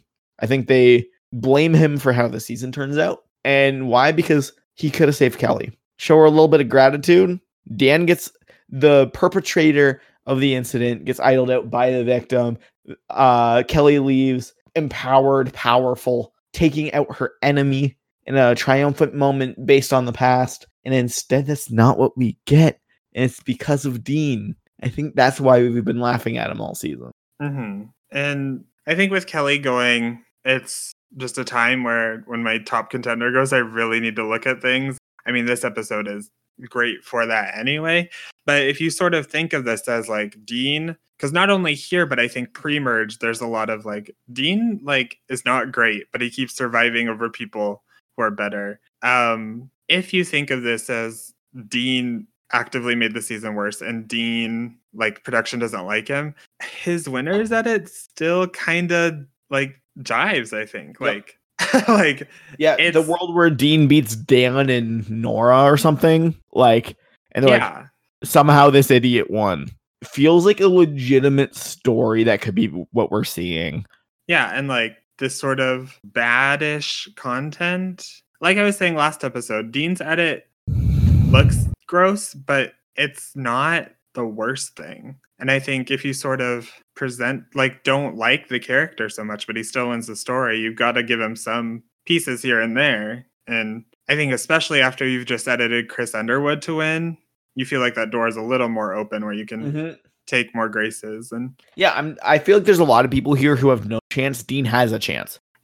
Straight up. Like, this could be the Fabio story kind of thing where it's just like somehow the crazy set of events that cause someone like Dean, and I think by someone like Dean, the editors are trying to say a complete moron wins the game. Like, I really think that it's a possibility. I don't, again, this is minuscule percentage points, but to deny his winner chances, to give him no credibility here would be a mistake. I think it's a possibility. And I also saw it because the more weird stuff happens, the more it feels like kind of drunken kung fu, where it's or the drunken fist or whatever, where it's his inability to play the game is a benefit to his gameplay. Yeah, I wouldn't say it's not a huge chance at all, but looking at how this episode played out, like, it makes it all the more feasible, I think. Yeah. And especially because he was completely separated from the situation. Like, yes, you could reasonably believe that Dean had no idea that Dan did anything weird to Kelly from watching this episode. And I mean, yeah, because he's not even been on a tribe with him up until this point. So, like, have Dan and Dean interacted yet? No. Well, we don't know. There was a really cute, like, scene where when Dan is lying on the ground and, like, touching legs, which is not great. Dean is lying next to him in the background, and he's, like, I guess in, like, a food coma. And he looks really cute there, just, like, lying down. But that's about their closest interaction. Yeah, like, that's the thing. Like, and that theoretically could be a positive if they're, like, because there's two ways to edit it, right? There's have the winner address it head on, or completely ignore it. If it's completely ignore it, people like Dean look real possible. The opposite of love isn't hate, it's indifference. Yep. Yep. So, yeah, that's probably good for Dean. I still think he'll probably target Missy at some point. But yeah, I mean, that's sort of the big thing, is we did not get the immediate... Yeah. Now I have my chance to pay back. Yeah, that's why he's at, like, 2% for me and not, like, 10. Yeah. Like, I think he's in it for the long run. Which I was pretty low on Dean as a character. Like, he's like the lowest of a great cast, I think. Obviously, like, Dan's not great, but I think Dean was a less interesting character to me. Now I'm sort of catching on. He might be the UTR quirky girl. Oh, he is. He's the quirky losing, like, to me, he's like the quirky losing finalist. You know what I mean? Like, but there's so many losing finalists somehow, you know? Like, yeah, we'll see. Yeah, we'll see. We'll see on Dean. So I mean, I think that's good. We'll bring it to Elizabeth, or sorry, Elaine. Yeah, Elaine is what I meant to say. Who basically was invisible in this episode. Yeah, and no confessionals. She's the only one, right? Yeah, for sure. In 2 episodes, they can find anything for her to do. This might be a little, I don't know. I feel like she probably had nothing good to say about the situation. Okay. The one time we see her talk in this episode, it's enthusiastically defending Dan, and that's it. That's the only time we see her at all in this episode. Makes me think they didn't have a whole lot for her to do here, and she probably didn't add much to the conversation. Okay, this might be crazy. I think it's obviously crazy to look at someone who in a double merge episode has no confessionals and almost no content and say they're a winner contender. I think Elena is like my second contender. I think if you take this shielding thing into account, and if you take the most likable of the unlikables into account, Elaine fits really nicely into that, where she is shown as likable, but she's obviously siding with the unlikable people. So I think, I mean, she's still way beyond Tommy, like way behind Tommy. But I think she makes the next most sense. Where it's almost with Kelly going here as a sort of Marcus. I think Elena's could be a sort of Bob and Gabon type winner. To me, you could be onto something. To me, the big thing is that Tommy has, like, I guess before I talk about Elaine, like, I think Tommy has 95% of the win equity here. Like, I feel like Tommy's our winner. Like, I really firmly believe that. And so everybody else scrounging for the seconds, there's some people who I think have a check and some people with an X. Elaine could win. You're right. She's one of these people with a check. I'd put her below Dean, I think. Mostly for the invisibility, but you're right. There is some credibility to that. I think all season we've been told people would be crazy to bring her to the end. Maybe that's the way that they dress up this season, is they just get some people in confessionals talking about how it'd be crazy to bring her. In actuality, that's not ever the case, and she beats like Dan and Aaron or something in the end. Mm-hmm. And that's your like happy moment.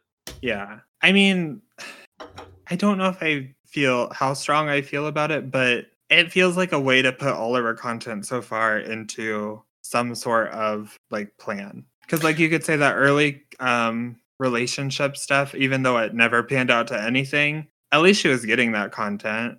And like, I don't know, it just feels like there's attention paid to her. It feels, if this is a Gabon type season, Elaine feels like the Bob. Yeah. I'm not going to deny that, to be honest. But I would agree with you that it is very much this Tommy and then yes or no to everyone else. Like, do they have a sliver of a chance? And Elaine is in there. Exactly. Yeah, that's, to me, it's possible. It's just, I'd be extremely disappointed if this is how they edit the winner.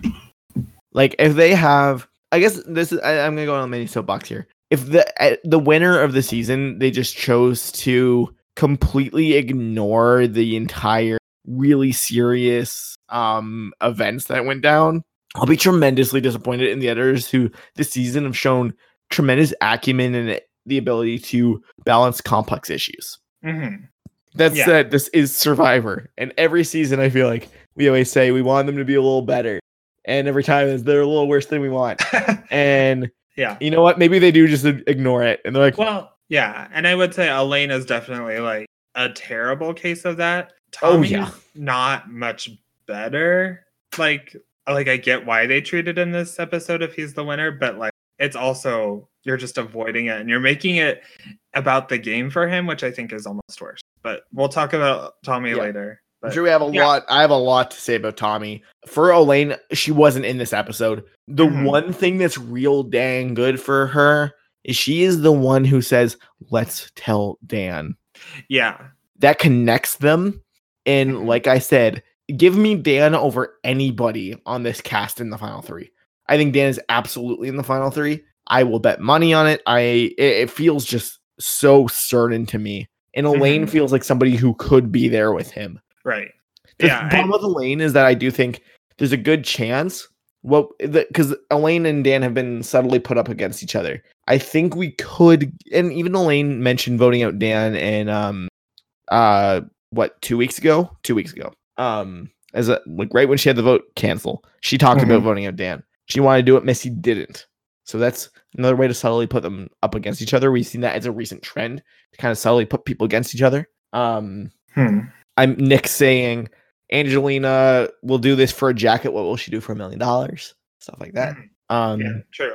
But especially, we thought it was Kelly and Dan in the 39th, but yeah, it wasn't that. And so now you're looking for anything else. It could be Elaine. In that's the thing. If Elaine's in the end, she probably wins. So that's really good for her. Her connection to Dan's very good for her. That said, I do think there's a good chance what we end up seeing is someone like Tommy end up picking Dan over Elaine. Or Missy pick Dan over Elaine. Yeah. If Tommy's our winner, that would be an interesting scene to see. And before we move on, I have one other point I want to Dan. And I guess we'll move here to Elizabeth in conjunction. So another thing that I thought is a possible winner arc for Dan is Dan there with people who have the skeletons in their closet of choosing a person like Dan over great people like Elaine. I think is a very realistic story that we could be getting for a Dan winner thing. Again, I don't think it's super high, but like the idea that in the path to when they had to cut people and chose Dan, a despicable person, over wonderful people like Elaine, and that being why they lose to Dan. Is a thing I see as possible. And Elizabeth is one of those people who I think could be in there. My goodness, Elizabeth in this episode, for somebody who's never seen Survivor, really, like she didn't know who Boston Rob was, basically. Yeah, I feel like he's been confirmed. To be one of the most cutthroat players I've ever seen is insane. It's just, I think that detachment from Survivor in the first place makes her a little more likely to do that. Because I think one of the weirdest, like, I guess it's part of a scene, but when Dan is talking to Elizabeth and Missy on the beach, and they are like, they're viscerally reacting to what Dan's saying until like one point they like, I don't know what he says, but they like hit him like a little and are like, no, we're good. And it's just, it is so bizarre. It made like Elizabeth, Missy in particular, like made me shake and like feel physically uncomfortable with the situation. Like, you're right, like they are like, not only Dan, you did nothing wrong, but we appreciate your company, we like how you handle, like it was uncomfortable, like it was real hard to stomach. And I think we really did see Elizabeth decide that the game was worth so much more than anything. And it's wild. Yeah, I think as we go through people, the big takeaway I have is there are these people who are shielded from stuff, and I see their path to the end. It is the people who were so direct, like they linked themselves to it and they were not portrayed well, that suffer the most. Because Elizabeth has had that patchy content up until now. And I think she's someone who, if contenders fell in a more conventional way, she could have risen through the ranks. But this just, there's no way she can rebound from this. Like, I'd be so unhappy with an Elizabeth win. There's no way. She's one of these people with an X. Yeah. There's like, I'd be, if they chose to edit Elizabeth as this way as the winner, I honestly would be so stunned, because they could easily just give this to Missy and Lauren. Yeah, like not to say Edgic is broken, but like Edgic would be broken. Like pretty close. Elizabeth getting the super negativity, having her pre-merge be as weird as it was. Like there's no, it feels like there's no guidelines left. Yeah, it's like it could be anything. She's our villain, right? Like the one thing I guess you could say, she has consistent story, but even then, I don't know. Like it has been patchy and out of place, and I think she's one of our villains. I think we're supposed to comeuppance. Yeah. And it's all, I feel like what we're gonna get is we're gonna get a bittersweet ending where our winner isn't somebody we like necessarily, but maybe not someone we love, but we appreciate them for taking out people like Elizabeth and Missy. So I think what we're supposed to take away from this. Yeah. So yeah. Do you have anything else you want to talk about with Elizabeth? I don't think so. Just what a shock. What a shock. What an unfortunate situation. There's obviously that fire stuff with her. I feel like she could last a while.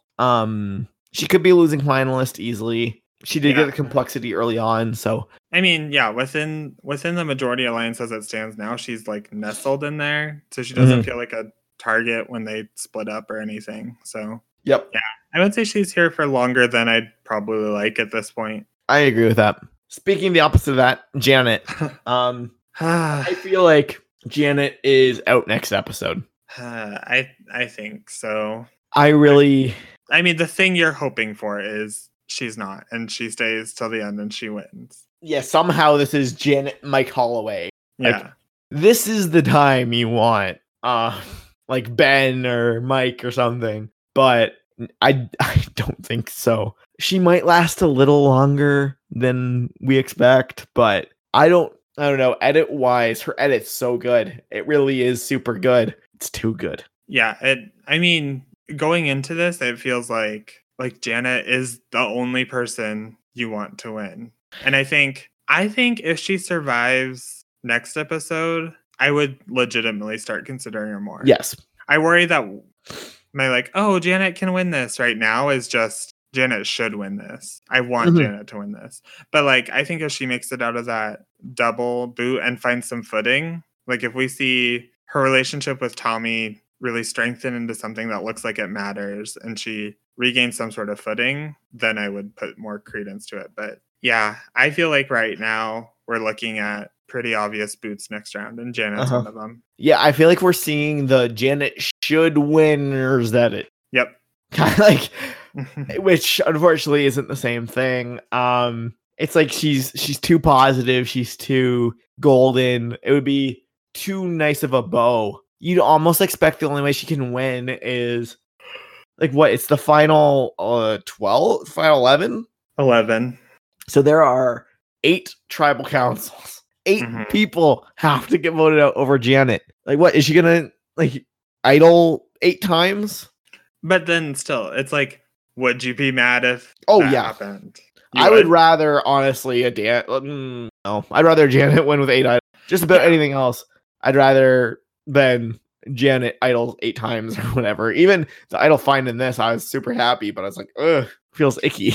Yeah, and it's like, oh, a man and a woman get a win, and then the next one is split. I was like, Survivor, are you leaning a little into you need a good winner for this? Like, I could see it, but that's the thing. Like, to me, Janet exemplifies she's so positive, but like her weird patchy content now makes sense. I feel like she's just a beacon of positivity. She didn't have something super positive to contribute. She wasn't there, right?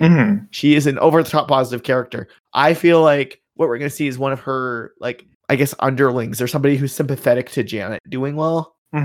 I feel like Tommy will maybe get the blessing of Janet or something. Yeah. Like, that's kind of what I read. But the link between those two is far better for Tommy than it is for Janet. Yes.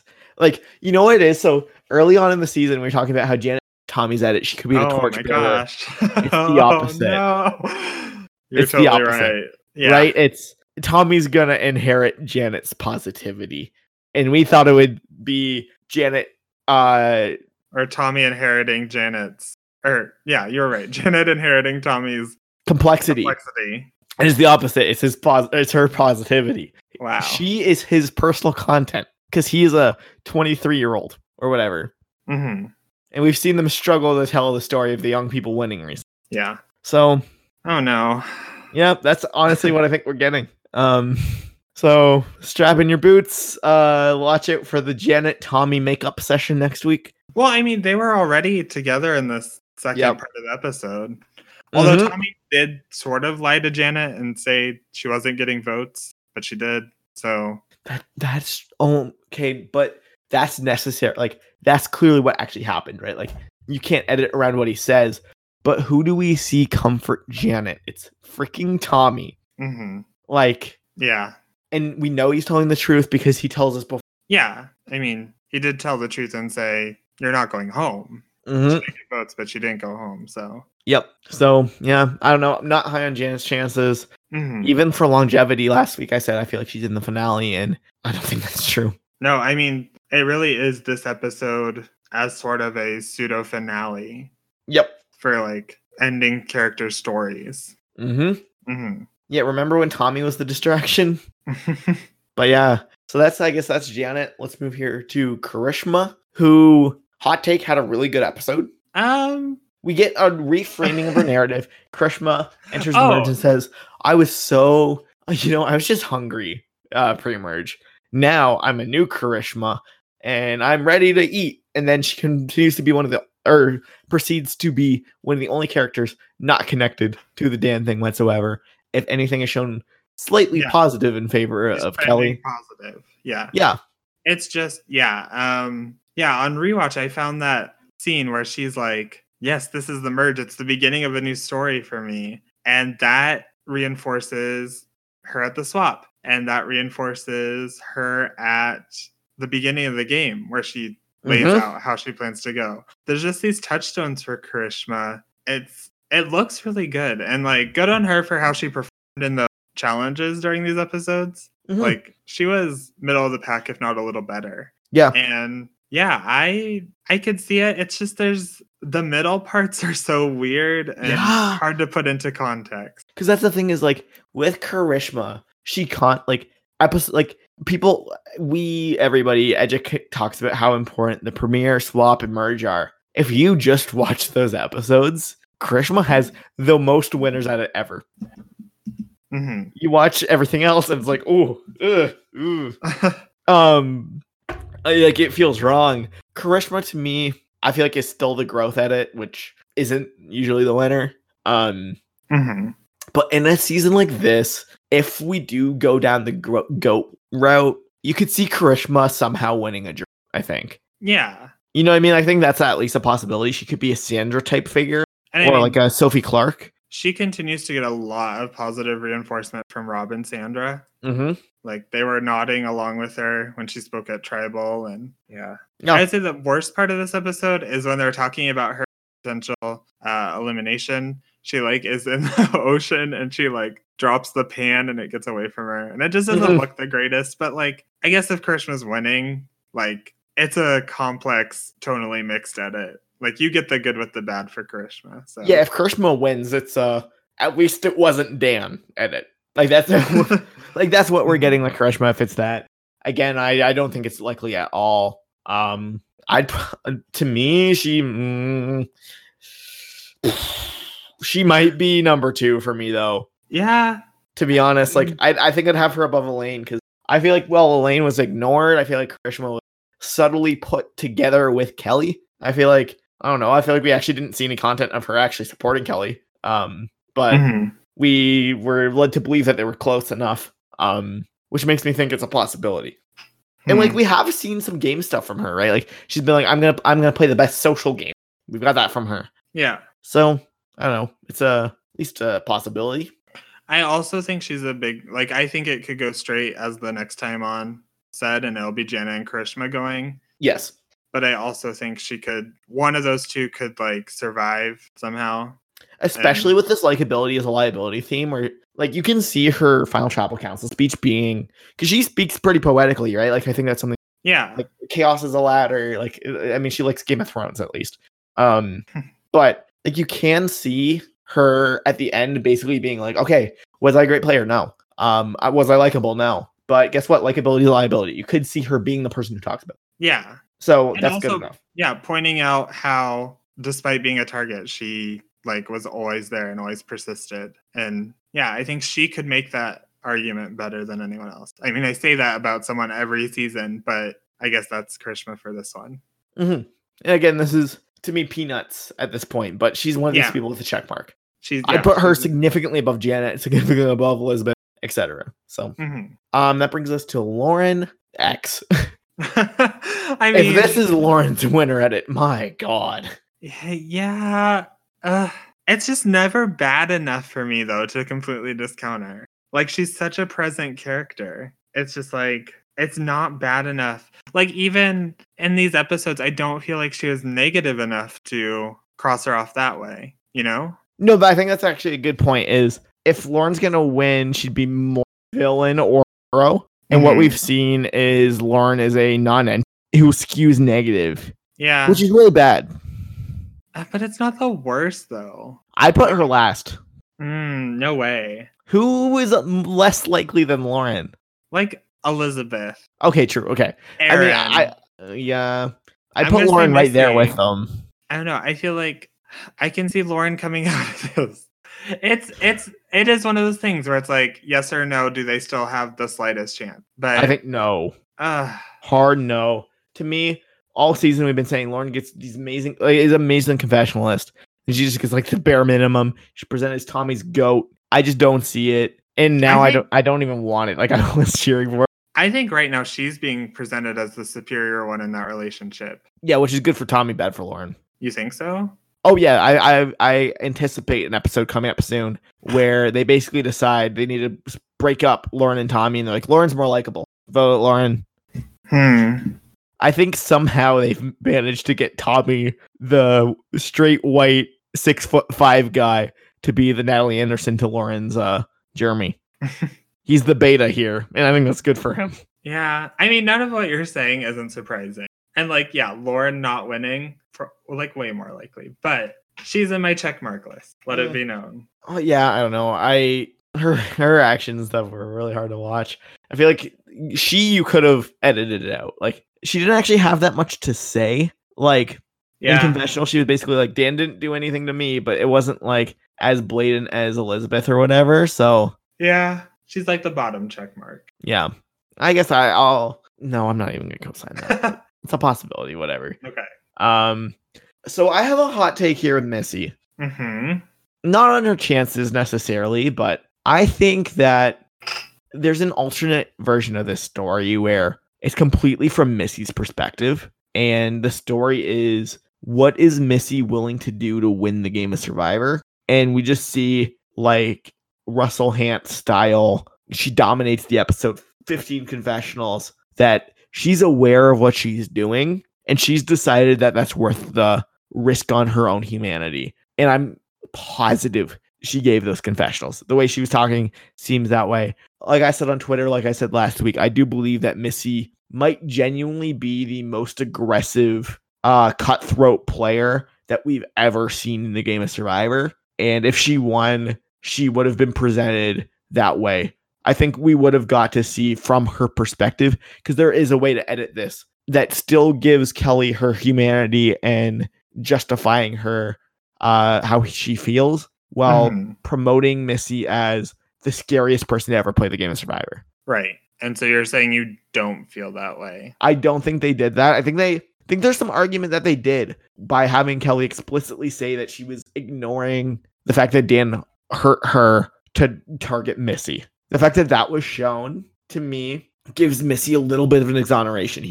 And nobody else that we've mentioned, Elizabeth does not have that excuse. For example, Missy does, right? Like, Missy, how is it framed?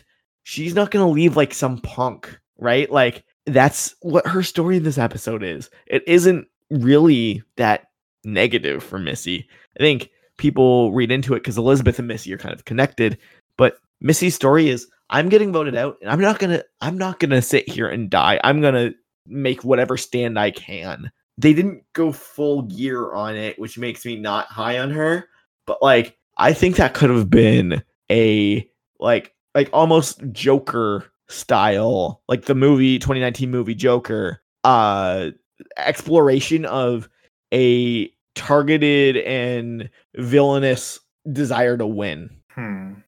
I'm not high on Missy.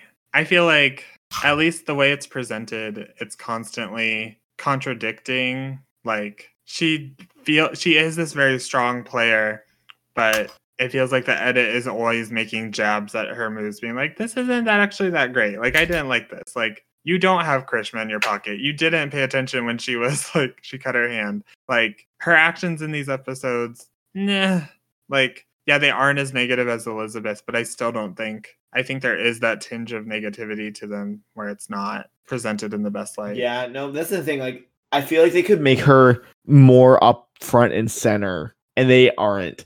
And could that be they're afraid to go all in on who's like that? Maybe. You're right, though. I don't think it's, again, super likely.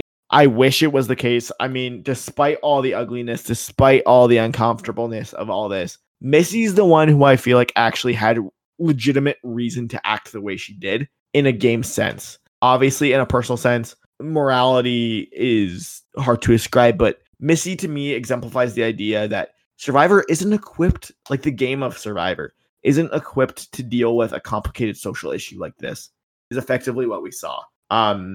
There is strategic benefit to keeping him and Rope in this episode. If she had just voted, like, she goes from just getting voted out, obviously very bad for Missy's winner chances, to voting out Dan, taking out someone from the other side, better for her winner chances, but still not in a fantastic spot, to roping Dan over to her, gaining a number, and also taking out two of the other side. So Missy got one and took out two. That's a +3 benefit. Missy had legitimate strategic reason to act this cutthroat, and I don't know. I guess my take is that I think the edit could have backed it up more. And is that there's fear of backing up a strategic female, or is that them kind of showing she's a villain? It's hard to say. She's clearly a villain in this story. She's a total bad guy. But if the story's the bad guy wins, maybe Missy is a possibility. No, I think I agree with you that I think they would have gone farther, and they would have at least validated it in some way. Whether it's like a post like after Kelly goes saying like, yeah, maybe what I did wasn't like morally correct, but Kelly was a strong player. And I mean, that depends on whether she said it or not. But yeah, I think the material is there to at least justify it more than they did. Instead, she comes off more as a cohort of Elizabeth than a like chess master. Very true. Very true. And yeah, I feel like she might even get, like, Elizabeth might get more negativity in the world where she wins. You know what I mean? Like, they might just give more content to Elizabeth, less to Missy. So take that as you wish. That said, I mean, Missy is, I stand by, one of the greatest casting choices in the history of Survivor. I really think that. I hope we get to see her again. This week makes me think we won't, unfortunately. Yeah. I mean, who knows how much the casting department is like playing to the demands of the people, but right now it's we want Jamal and Kelly for second chances. We want Janet for all stars. Yeah. It's not. And imagine the backlash if Second Chances 2 happens, Kelly's not on the ticket and like Missy is. Yeah. Like people aren't going to be happy. Mm-hmm. Maybe Heroes vs. Villains 2. She could make a tribe on that Villains thing. But as a lover of the strategic game, it does make me sad that, I mean, it's such a minor thing in comparison to the real situation that happened. But Missy really is proven to be a force in the game of Survivor. And I guess I hope that there's a chance that she wins this game. Yeah. Well, I mean, a lot of people are still really supporting her. And I think she has like a solid edit on paper. It's just, it feels wrong when you look at the bits of it. So, yep, I'll go sign that. So let's move here to Nora, who like, really strange episode. Yeah. In this episode, I feel like Nora is like the most fun character to talk about. Yeah. Like, she was removed from it. Okay, she was removed from the negative, draining aspect of it. The part that made you feel bad. Her confessional. She's like, let's vote out Dan, Dan. And then she throws up jazz hands and is like singing it. Like, it's like this brief moment, her and Jamal, where you forget that this is a horrible negative moment, right? Like, yeah, it's like you have these main players, Missy, Kelly, Dan, Elizabeth, who are talking, like Tommy, who are all sort of talking about the big picture strategy of it. And then it's like we travel to another world, another island, where Jamal and Nora, who have hated each other before, are just sitting there and are like, Jamal's like, you know what, I think we should take out Dan. And Nora's like, yeah, I'm into it. And it's just so bizarre. It's so perfectly Nora. Like, it's why you love Nora, because she's so into it. Like, it's the biggest move ever, which I kind of feel like it isn't. Like, if word is passed around, like, Dan is a contender, but they're so, yeah, and her confessional is like the summary of good. Like, she says, yeah, we're voting out Dan because she literally says he has rubbed people the wrong way. Yeah. And I think it means it's the right thing to do to vote him out, is what she says. Yeah. It made it really easy for her. And it just looks really good. Yeah. You read this episode and you're like, you know what? I hate a lot of these people, but you know what? Nora, she's a good girl. She's a good gal. Nora's a weirdo and like she has her quirks, but ultimately she's good.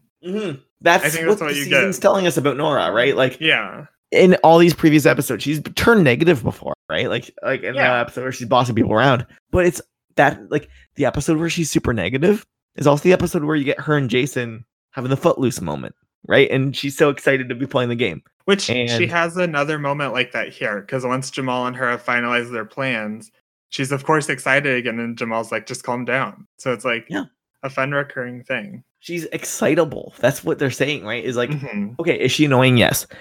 Does she rub people the wrong way? Yes. Is she unlikable? Yes. Does she care? Is she a passionate, good person? Yes. To me, right now, my top 3 are Tommy, I think Karishma, and then Nora. I think there's a real chance Nora is a late game player. We even have Dan early on talk about how he would not vote out Nora. He wants naive players. Makes it very clear he's talking about Nora. There's a chance Nora here robs Dan in the end. I don't mean rob, I mean wins against him. Yeah. Like, and I think we're being shown little things that Nora's actually kind of competent. Like, she'll always say what's on her mind, but like, I think she throws that second immunity challenge. Like, I think she knows she probably doesn't need it and just drops because she doesn't have anything going. Like, she's the one who, when Jamal comes back from the Island of the Idols, is like, sometimes too many details is the thing that's wrong, which I guess you learned something from your own Island of the Idols experience, Nora, because that's what you did. But and then she's not around a ton, but in this episode, I just don't think that is necessarily the worst thing. No. And what we do get is this weird, it feels like a different episode where Dan's like a bad guy and everyone agrees. You know what I mean? Like, we don't see Nora having any question about whether people are voting out Dan. We don't see her defending him at all. Yeah. We see him creepily touch her and her she looks like she's on the right side of the issue. Yeah. I think that's a huge thing in her benefit. And she's like 100% on the right side of the issue. She's also apparently back in the majority. Yeah. No, that's an excellent point. Is in the second part, we see them basically say, we're going to vote out Janet, Karishma, or Jamal. Somehow Nora has escaped this completely. Mm-hmm. She's just in the majority. She just knows she's included. Yeah. That said, I do think she might have got a confessional saying that, but maybe with things so high, with tension so high, they choose to hide that a little bit. Mm-hmm. It'll be interesting to see where she goes from here. I do think that first episode right at the beginning where they are like, Nora, why did you lie and say that Kelly was the one who told you to vote Jack? Yeah. Is a strange, but I think it's more to show just how capable Kelly is and where she stood and how good that move actually was for her. And in a way, it kind of shows that Jamal and Janet are willing to believe Kelly on that front. And it explains later on. I think it gives our heroes a little bit of sympathy, which is probably just good storytelling. So I don't think it's super bad for Nora, but yeah, I would say I really, really want a Nora win to happen. Oh yeah, this is my bias pick. You know what I mean? Like, yeah, it feels absolutely biased because like that pre-merge is not good, atrocious. Yeah, this is it's the Fabio thing. You know what I mean? Yeah, you know he really likes monkeys, and he won. Okay, that's it. So there's Nora. I guess let's move here to like basically I think the main event, right? Tommy, who my goodness, you would believe that this guy was on a different island. And I guess my simple case for why I think why I think he has an overwhelming majority of the win equity. He specifies that he wants to vote Kelly out. So obviously he has some animosity towards him, but he says it before all the Dan stuff. His problem with Kelly isn't that she's targeting Dan. It isn't that she's targeting Missy. It's that, you know what, he's not being listened to. That's it. That's why he targets Kelly. Right. That's what we're told. He gets completely separated from the entire negative arc of this episode while still being allowed to vote for Kelly. Yeah, it's very much. And then when him and Lauren are the swing votes, it's not, are you defending what Dan has done or not? The question is just, do you go with this alliance or that alliance? Cool kids are the nerds, basically. Yeah. It's about finding what crew you play with, as he says in episode 2. Right. It's completely game for Tommy. Mm-hmm. You would not know that he knows anything about Dan's creepiness. You would not know that Kelly feels uncomfortable. Additionally, when Jamal is talking, and Jamal is talking about how, oh, well, Aaron, in the real world, that's what abusers say, right? Like, that's what he's saying. Right. Guess who we get a nice zoom in focus on Tommy saying, oh, you're right, Jamal, like true Jamal. Tommy. Mm-hmm. Tommy gets to agree with Jamal in that moment when he is voting him out. He is Janet's closest ally. Mm-hmm. It looks amazing. And yeah, it feels like we've been saying it's too obvious. It's too obvious. I would say I haven't talked to people who are like casually watching the show. Mm-hmm. I don't think they would say it's as obvious. I think we are seeing a bad movie where you already know the twist. Mm-hmm. And I think that twist is Tommy winning. Yeah, you're watching The Sixth Sense and someone's told you the ending. And you're like, oh, what do you mean? It's obvious. But to the people who are watching it for the first time who don't know, it's not so obvious. I think you're 100% right? Like, it just always comes back to that he really isn't that visible. He hasn't voted. He's voted correctly. This is the first time he's voted. No, he voted correctly on his first tribal. Oh, true. But he was presented not loving it. Yeah. Like, it wasn't like he orchestrated that. This is the first time he's got his way. Mm-hmm. And it's voting out Kelly during the dance situation. Mm-hmm. And you wouldn't know it. And he's the first person to say her name, but it's before all the negativity. And explicitly mentioned.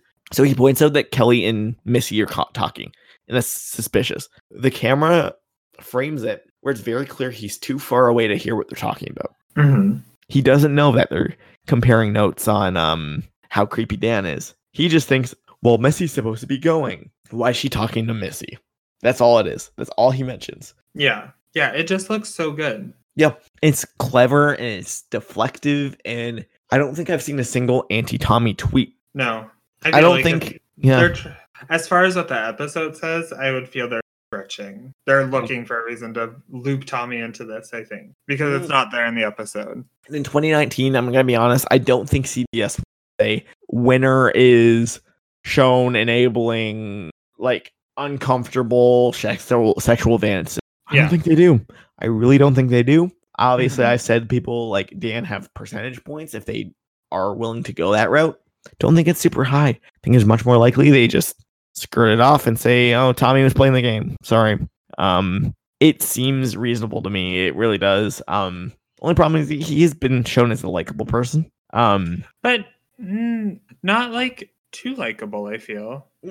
Like we knew mostly he was just in episode 1. Yeah, we knew he was likable at the start, but he's not. And I would say he is probably likable in person, but we're not getting shown that.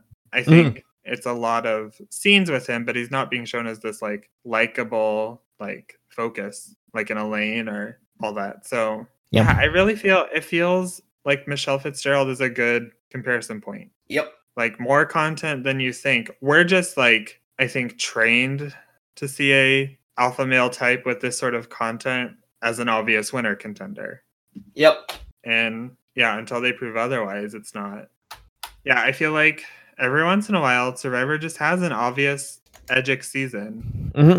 And I guess knock on wood, these are the words I'll eat later when Nora wins. But Tommy just feels super obvious and right. And he hits all the themes really well. He's hit them all positively in a way throughout the season in some capacity, even if he's dipped in other kind of cookie jars throughout. Like, he is a teacher. We did get all that content about how he's really good at these one-on-one relationships stuff. Yeah. I think we talked about how there's these sort of the women's perspective and how he obviously doesn't fit into that. And the idea of a woman being sized to win the season, that feels more like preparation for this episode than an indictment of who's going to win the season. I agree. And I think this season I've always been hesitant to call this a female empowerment season because there's always been this weirdness behind it. Yeah. And it's presented and yeah, that's why I don't know, like, and like I said earlier, like there have been these thin veiled attempts to make Tom, I think, in some capacity, like Dean calling, like, again, Dean making fun of him being kind of like secondary to Lauren, his reactions during Jason's boot to the chicken, the sucking up buttercup thing, where he was mean to Jason. Yep. Yeah, that's the thing. Like, I feel like Tommy just would be a nice little bow that would be like, people wouldn't, like, there wouldn't be a mass backlash against how they like kind of whitewashed it because he was shown targeting Kelly, but there also wouldn't be a backlash against him as a sexual abuse enabler. Yeah, he rides this really fine tightrope, and that to me looks like a winner. And I am gonna say that it's a cowardly, pathetic, I think, way to edit a winner is because I'm sure he said some stuff that was propping up Dan and taking down Kelly, but we didn't see it. I think that's cowardly. I think it's really unfortunate, but I do think that Survivor is still scared to show their winner is despicable. Yeah. I don't think they are willing to do that. So this is the kind of thing that kind of plays both sides. So yeah, I guess that's Tommy. Yeah. And then we have Kelly and Jamal, who I think exemplified the season's narrative in a positive way. Yeah. I think, like we said, especially Kelly, it feels like the reason she rose up our winner ranks until she was our top contender last episode. I feel like that all makes sense with this episode. Somewhat unfortunately, but I'm so glad they did it. Me too. Yeah, like I said, Kelly might be my favorite Survivor ever. Strategic, fun, all that, and had a really touching story. Yeah, I think our original plan was to look back at what we thought preseason, and I had so low estimations on Kelly. Same. I was like, who is this goofball? I don't think I've ever been so wrong on somebody. Because I really thought she would suck. Like, I thought Kelly would be terrible. It seemed like she didn't know the show. And you know what? Maybe she did. She would have been less fun, to be honest. Because she played with no remorse. She played like it was her 4th time playing, and she was never going to get to play again. I'm so glad that she played. I'll absolutely never forget her. I'll be standing for her every returning season ever. I'm so sad that these horrible things happened to her, and that the one chance perhaps that she got to play the game was one wrought with just complete unfairness to her. Absolutely. So I hope she gets another chance. I can't even imagine having to play a game like this with that situation, because like I said, Survivor's not equipped to deal with it. Yeah, and as much as you want her to like play again, like it's almost like, would she? Yeah, like you know what can happen when you play this, and it's like and like what your eventual like the results of it are. Yeah. Like it's almost like thinking about this episode and the way it played out, it's just like it reaffirms like I don't want to be on Survivor. Like this seems like so much mental anguish possible. All this for $1 million. Maybe a 1 in 20 shot. Yeah, I don't know. Like to me, it's like the story Kelly reaffirms to me that Survivor is a microcosm of the real world, and in many ways, all the time, the real world is an ugly place where really bad things happen. But Kelly's a reminder that there are great people out there, and unfortunately, some really bad things happen to some really standout, wonderful people. I'm so glad she played. I hope the experience was a net positive for her. I know she got a lot of love and support around the community. Yeah. Hope that's good for her, and she had the honestly predominant narrative of the story. So pretty cool. Yep. And I mean, yeah, I like again, perhaps my favorite of all time, Jamal, another one of just fantastic human, right? Like, yeah, in many ways, was he a great Survivor player? No. And what I really appreciated is they didn't just show him in the positive. Like Jamal made mistakes. Jamal was haughty and arrogant at times, but they showed that like complex perspective, and they absolutely highlighted whenever he was a super positive force on this season, which looking at the 2-episode arc we had here was absolutely necessary. Absolutely. I feel like with Jamal, they told a beautiful story about a amazing person who has flaws. This is a fully developed character, right? Like, in episode 7 or whatever it is, the Jack scene, we see him just be a level of positive that's insane, right? Like he's perfectly encapsulates one singular issue. In the next episode, they edit him as having trouble translating that beautiful perspective to all issues, and he has a blind spot in terms of feminism, right? Like, he has some problems dealing with that. That's kind of how it's edited. And then, as we've said, this season's about learning, about teaching. He learns from it, and as Jack said, learn to be a little bit more of an advocate in that regard. So when someone says something really toxic, like what Aaron was spouting, Jamal's learned from his past experience in this season to become more of an advocate in that regard. And he says a beautiful statement about the situation, right? Hats off to Jamal. Really a beautifully rendered character in every way, and just clearly a stand-up dude who probably is not the greatest Survivor player in the world. But there's a lot of those, so yeah, no fault on him. Probably rather have a good person than a good Survivor player. Yeah, so. As Wendell Holland said, cast more Jamals. Cast more Jamals, 100%. You want people who have because he's also like a charming guy, like separate to, because I'm sure, like I've seen on the internet, I've seen everywhere, people be like, Survivor's getting too political.